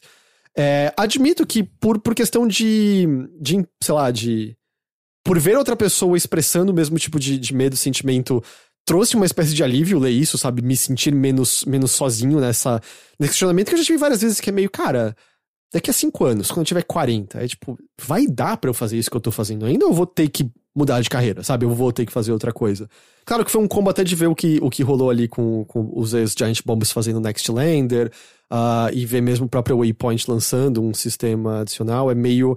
Admito que em tempos recentes bateu um pouco mais uma maior esperança, e vendo esses desenvolvedores também questionarem isso e tentarem fazer o próprio caminho, que é meio ter essa de tipo, mas talvez a questão seja essa, sabe? Justamente pensar um próprio caminho, justamente ver como fazer, porque em certa medida o equilíbrio que a gente tem agora é isso, sabe? Eu não vou fazer 15 horas de live por dia, tipo, eu não vou fazer isso, tipo, a minha saúde não vai suportar isso. E eu sei que se eu fizesse live de 15 horas por dia, nosso canal da Twitch cresceria mais, sabe? Eu sei que se a gente gravasse, sei lá, 20 podcasts a mais por mês, teria crescimento. Mas é tipo, cara, não vou conseguir fazer isso com qualidade, não vou fazer isso conseguindo me sustentar. Me sustentar em termos de saúde. Mas ao mesmo tempo eu sinto que a gente tem achado um equilíbrio, sabe? A gente não...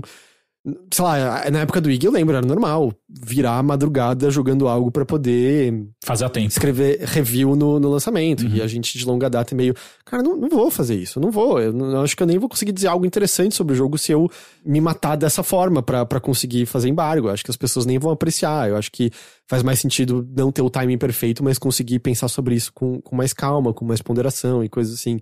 Então eu admito que bate um pouco de esperança de ver, não sou só eu que tá envelhecendo e questionando essas coisas, e tem todo um outro grupo de pessoas sentindo e questionando junto e tentando achar a viabilidade de fazer isso de alguma forma.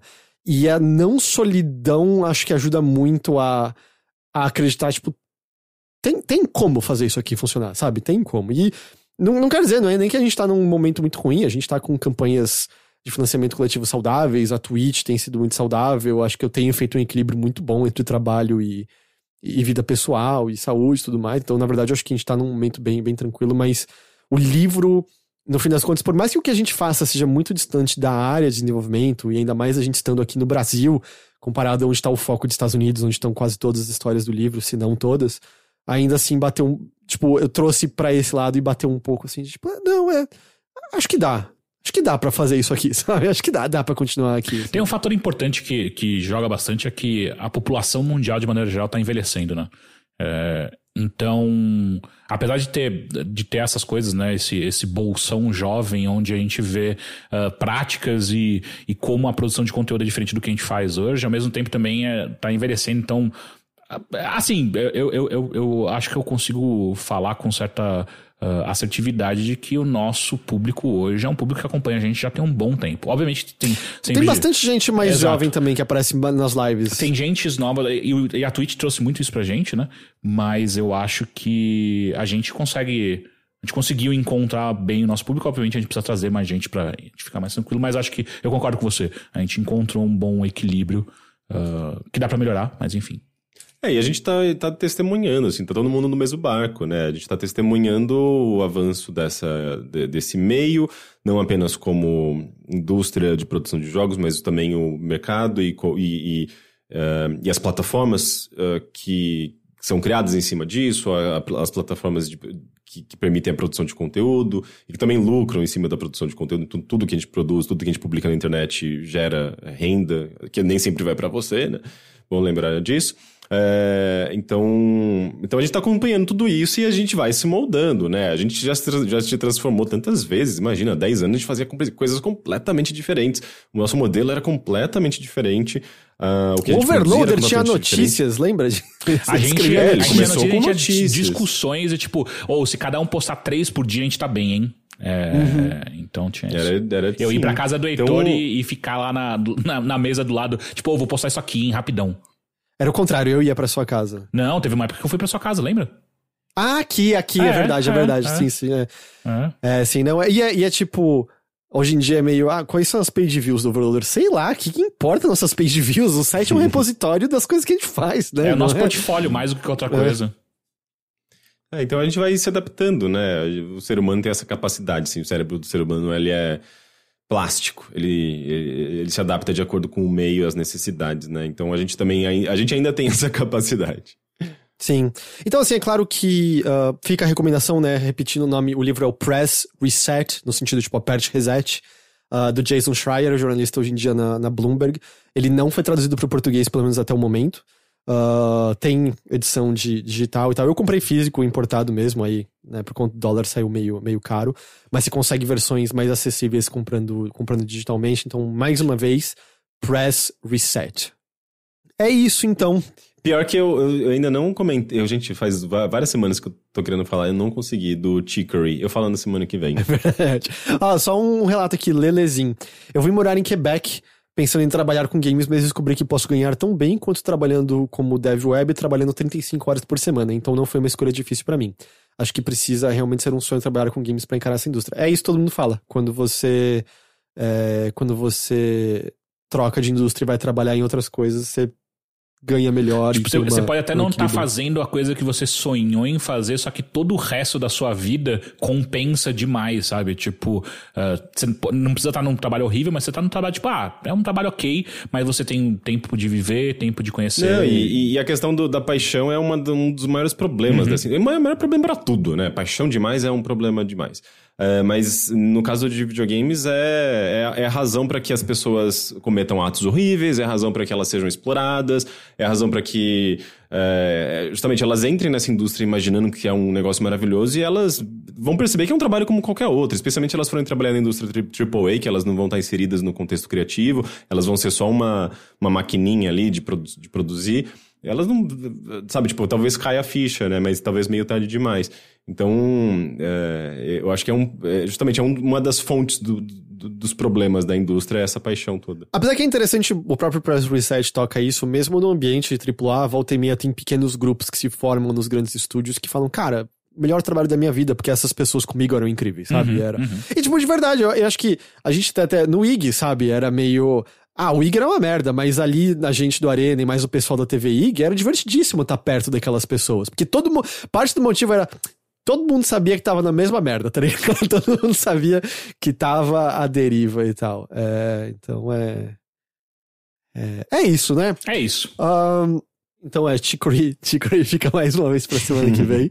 Tadinho do meu Chicory, do meu gin tônica. Eu quero jogar o Astalon agora. Eu também terminei um joguinho. Você jogou Undermine? Undermine? Não. É tipo, o Rick acho que talvez vai odiar, mas é o roguelike mais básico do básico de roguelite. De, você morre, pega ourinho, compra melhorias definitivas, mata... eu terminei ontem, é gostosinho, assim, tipo, virou um jogo que eu ligava o Xbox, fazia uma runzinha, melhorava um pouquinho, parava, dia seguinte, sabe? É meio isso.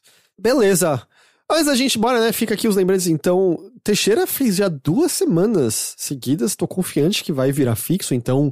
Quarta massa, que é você jogando Mass Effect. Eu recebi a ajuda de Beatriz Fiorotto, que abrilhanta demais a live, deixa ela muito mais interessante. Então, sim, vamos continuar. Vamos até o final. Eu quero ir até o 3. A Bia, aliás, que me mandou uma mensagem de parabéns, que eu até falei, não tenho roupa pra tanto elogio assim. Fiquei até meio, meu Deus, Bia, deu coração, deu quentinho no coração, demais, assim, que foi, nem minha mãe me deu um parabéns. Eu não mereço. Na verdade, esse ano, né, eram 11 da manhã, eu tive que mandar uma mensagem no zap da família dizendo, seus putos, ninguém me deu parabéns até agora. Aí veio ligação em vídeo de todo mundo. Então, assim, tá rolando, né, então talvez role. Quinta-feira continua também em Primeiro Contato, sempre, né? Sim, as lives do primeiro. Eu comecei a chamar de Quinta Cringe, né? Porque é só velharia mesmo. Não, mas o cringe morreu. A gente tem que concordar com isso. Né? Cringe morreu. Não, assim, foi muito rápido. E, assim, a gente tá seguindo um certo cronograma e, de acordo com esse cronograma que a gente tá seguindo, a gente vai soltar um trailer em breve, bem em breve, diria, bem breve. Tá muito perto, tá muito assim, perto. Tipo, vocês não fazem ideia, mas tem muita coisa pronta, muita coisa. Tipo assim, já tá tudo encaminhadinho, assim. Mas, assim, sempre pode acontecer alguma coisa. Eu vou deixar esse suspense no ar. Mas, então, assim como a vacina, tá mais perto do que longe agora. Exato. Não é? Beleza. Muito obrigado a vocês dois pela companhia neste Mothership. Obrigado. Muito obrigado. A todos que nos ouviram, todos que nos acompanharam ao vivo, muito obrigado pela companhia de vocês. Lives recentes no canal, eu fiz na última sexta-feira uma live de aniversário do Nintendo 64, joguei umas coisas de Nintendo 64. O Rick fez uma live de ver o horóscopo dele. Eu joguei umas tranqueiras brasileiras de tem um jogo, né? Ele tem um componente místico, mas é um negócio chamado Esotérica, CD-ROM interativo. E a primeira cartinha de tarô que eu tirei foi a morte. Mas, Rick, adequado. a morte é renovação, não é negativo necessariamente. Não, Morte, eu li, eu entendi dessa morte maneira é um também. recomeço. É um recomeço. Exatamente. Porque pra tudo nascer, algo tem que morrer antes. Pois é, como por exemplo... Não, eu ia falar do impeachment, né? Melhor, não é melhor. Não, a gente não não. quer a morte das pessoas, mas a gente quer impeachment. A gente quer a Impeachment é morte uma- desse governo, não é isso? É a morte desse governo, exato. A morte desse governo e o impeachment pode ser um recomeço, Pode né? ser- pode ser um recomeço. Eu vi dessa maneira, hein, pelo menos. Dá pra piorar sempre? Dá. Piorar Dá, sempre. dá. Mas, né? E, bom, o Teixeira já foi o segundo episódio de Mass Effect, tá tudo lá no nosso canal do Twitch, você consegue ver lá, arquivadinho e tal. E é isso, né? É isso. Antes da gente ir embora, eu lembro, né? Twitch.tv não. apoia.se/overloader e @overloader no PicPay, nossas campanhas de financiamento coletivo. Cola lá, se torna um apoiador nosso, faz toda a diferença do mundo. Apoia lá, gente, é importante. Por todos os motivos que a gente tava falando mais cedo. Além, é claro, das subs que a gente ganha aqui na Twitch. Muito obrigado a todos vocês. E é isso, né? É isso. É isso. É isso, então. Gente, muito obrigado pela companhia de vocês. E a gente vai se ver de novo na semana que vem com mais Mothership. Até lá. Tchau. Tchau. Dá tchau, Henrique. Eu falei, Tchau. tchau. Não falou, não falou. Não falou. Eu falei. Mano, meus gatos tão doidos, velho.